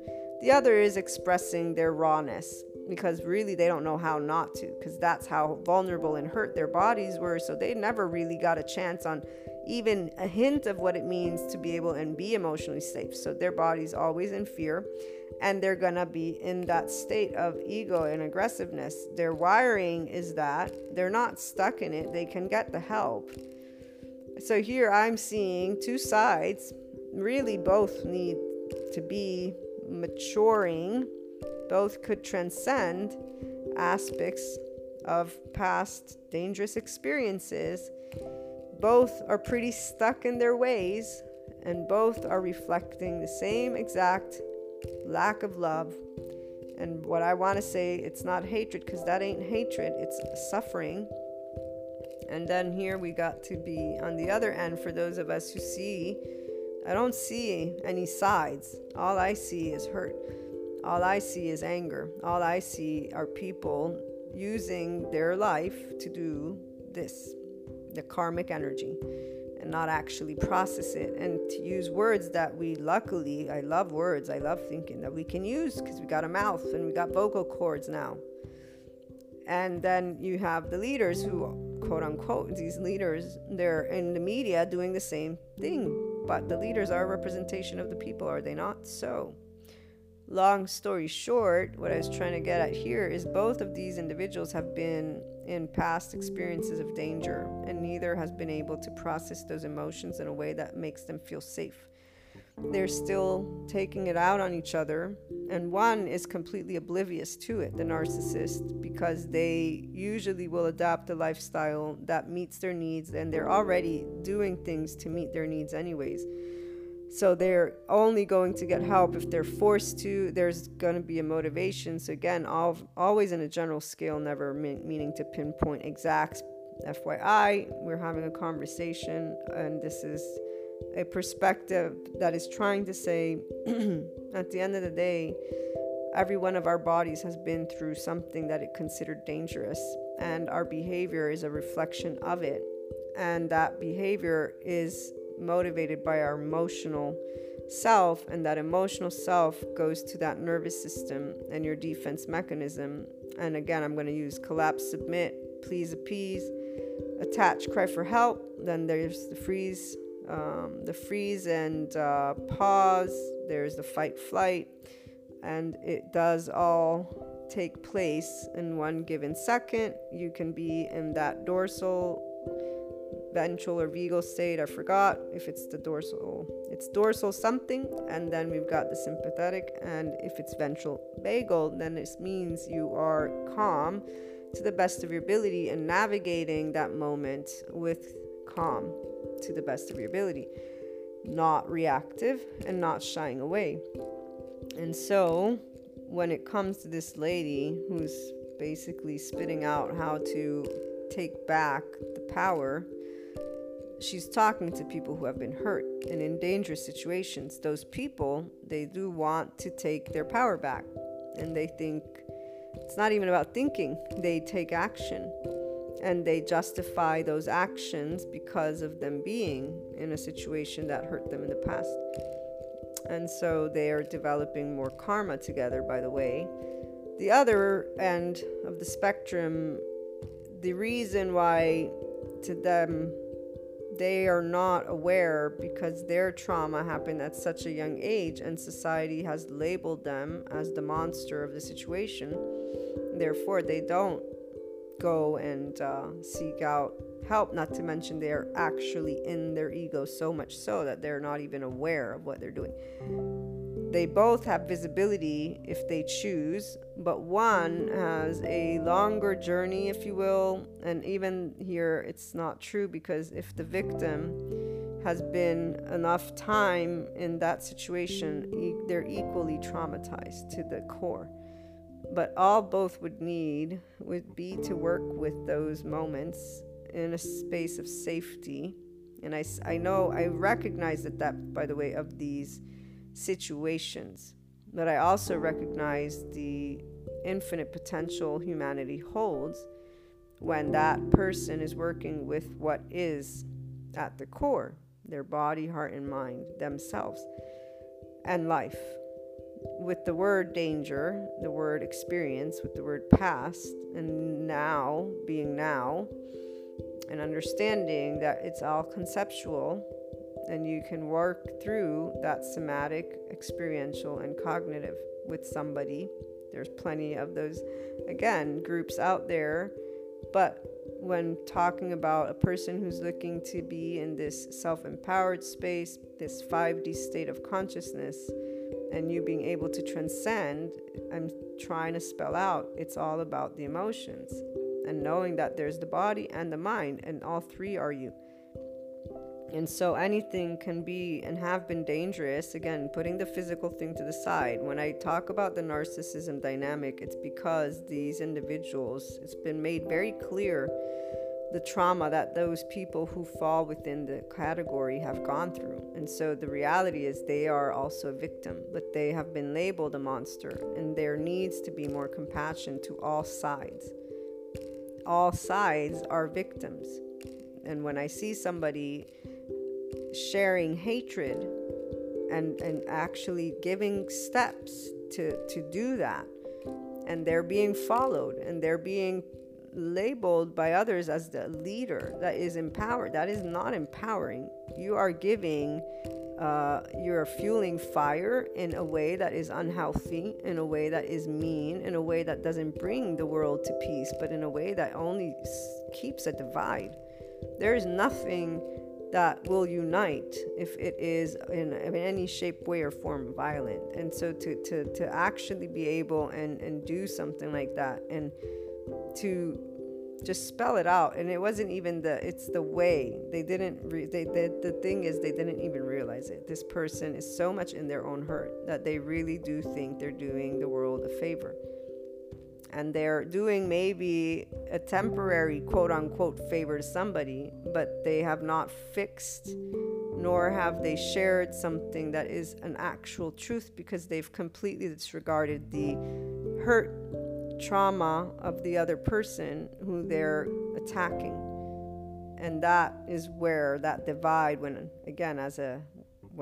that was where I became aware that I had been in this specific space, I was so ashamed and just like, no, wow, this is not right. This is not right at all. That's not what unconditional love is. That's not what leadership is. This is not what bringing the world together is. This is bullshit. It's lying. And you talking about averages and then giving me statistics when it comes to people. We're not numbers. We're all human beings, and every one of us has a story. And so the part about every one of us having been through something scary, most likely yes, because we were all infants. When it comes to your experiences, you can walk yourself through them. You can allow yourself to mature. The different levels obviously depends on you, and it isn't, that one and done. It's a journey for a reason. Life's a journey. And the minute you can allow yourself to work with your feelings, to transcend these aspects of danger from the past, is the minute you're going to start something beautiful. And with the support, if you have people that love you or those experts that are out there, that's that much better. The ones who are embracing the somatic, experiential, and cognitive approaches are the ones who know about the body element, and it's very important foundation to why we do what we do. And so they're able to always give that piece of information, and then they work with your being able to reestablish those neural pathways, because it's about disengaging from the habit, disengaging from the feeling as well. The habit is always also connected to the feeling because it arises. So somebody who feels unworthy, even though they say it's a belief, right? But the person who's in this state, there's going to be some time before they might start feeling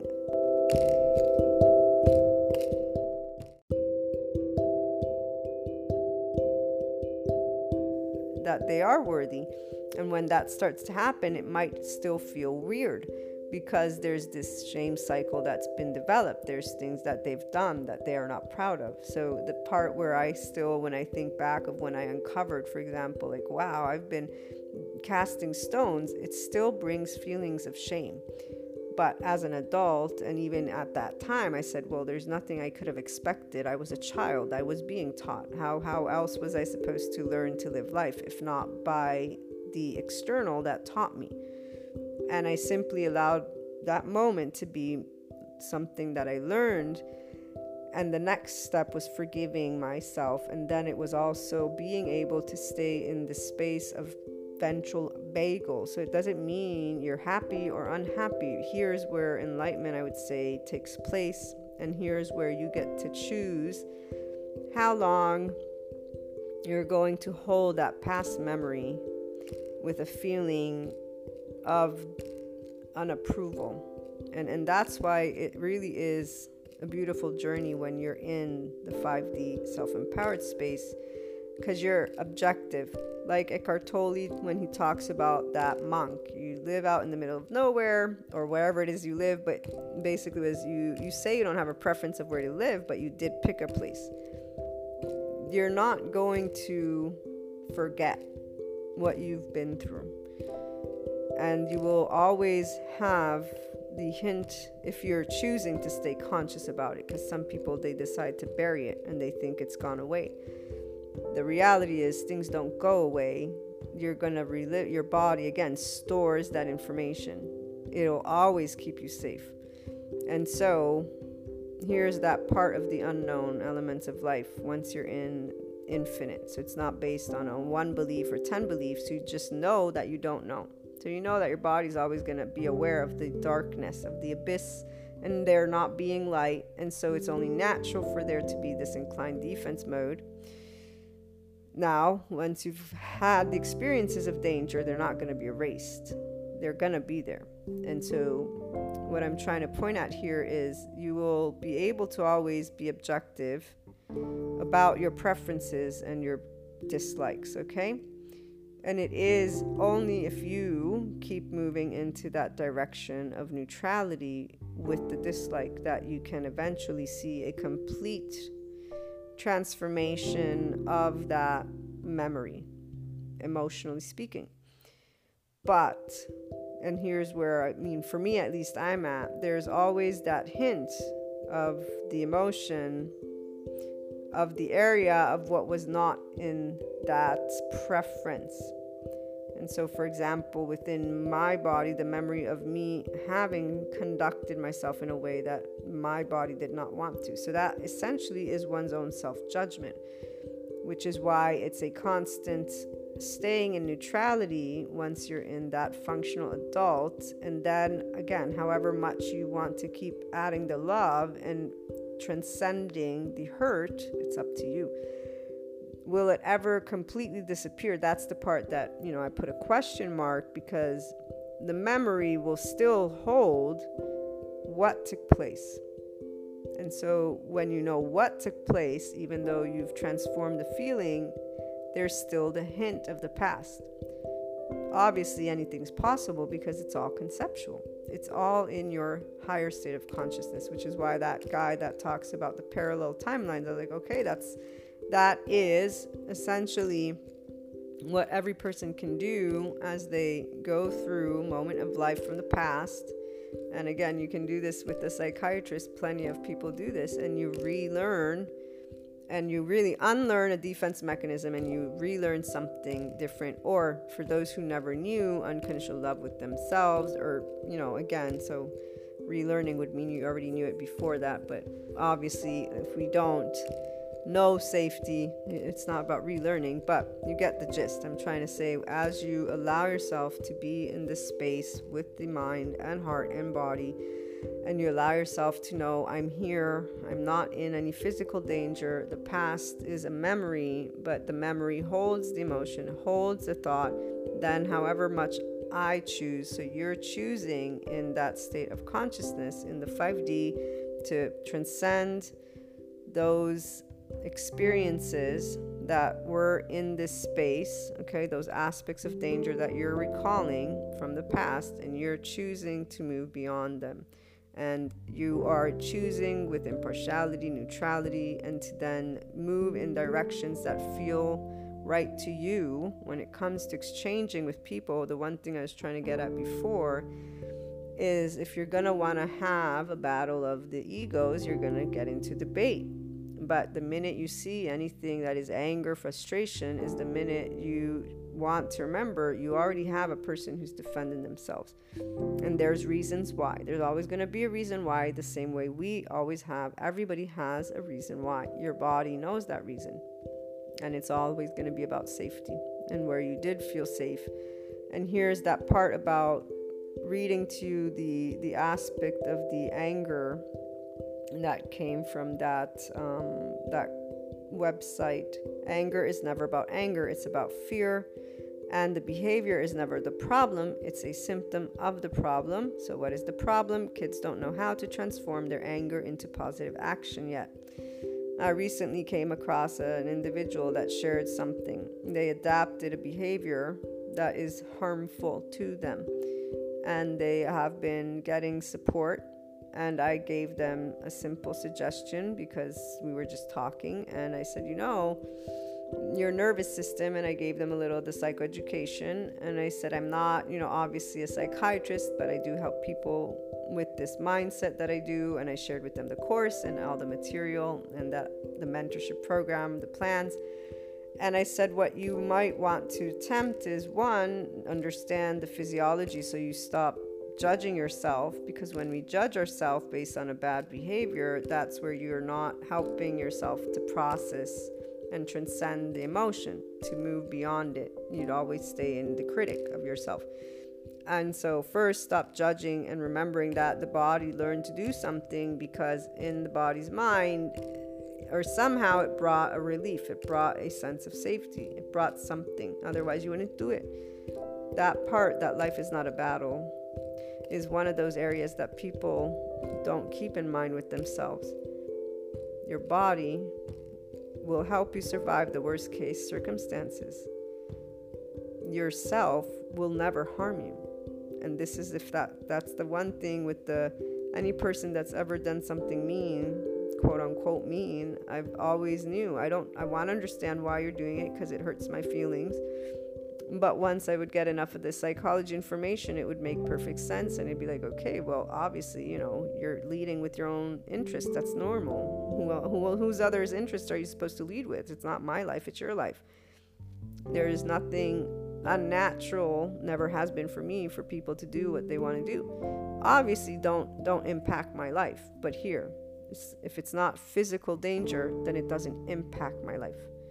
This is why with leadership, I get more upset, if you will, because they impact all of our lives.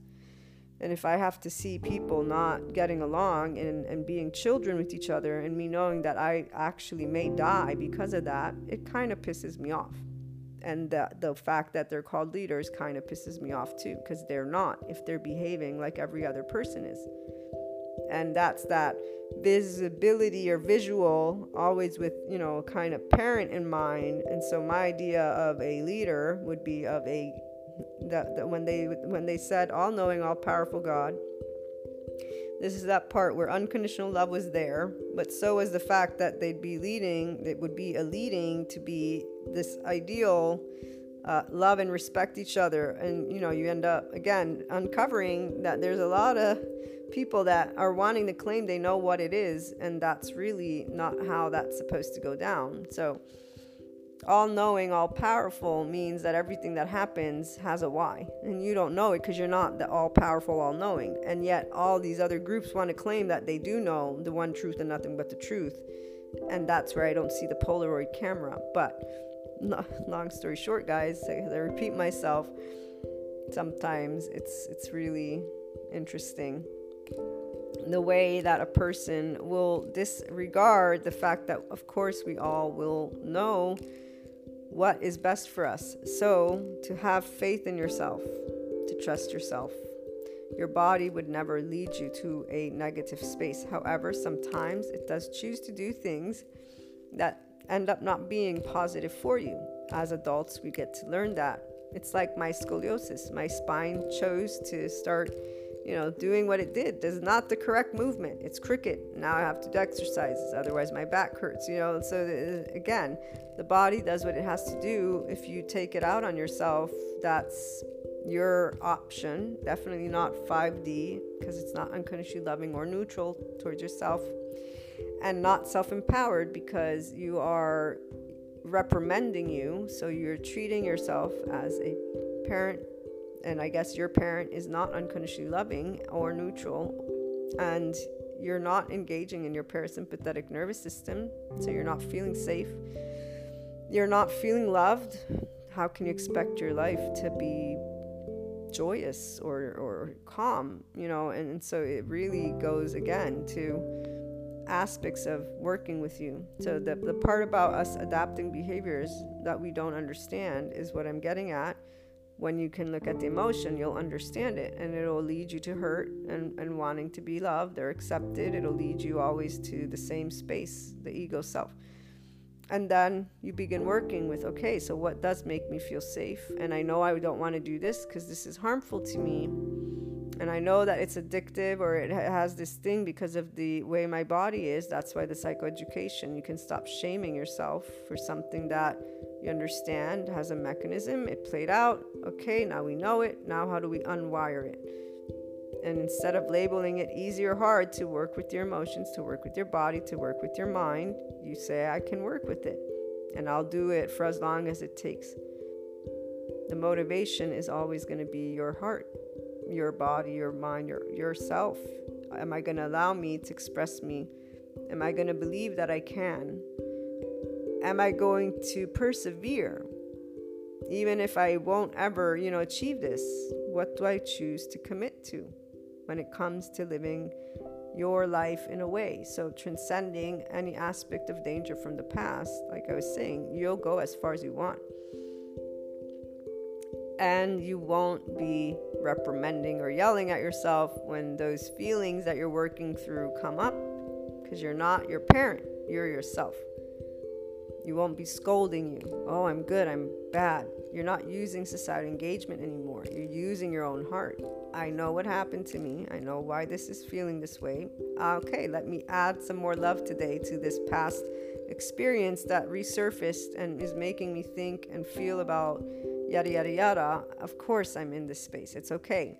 You are rewiring because you're choosing a different experience, the different emotion. You're thinking it through and you're allowing that transcendent function.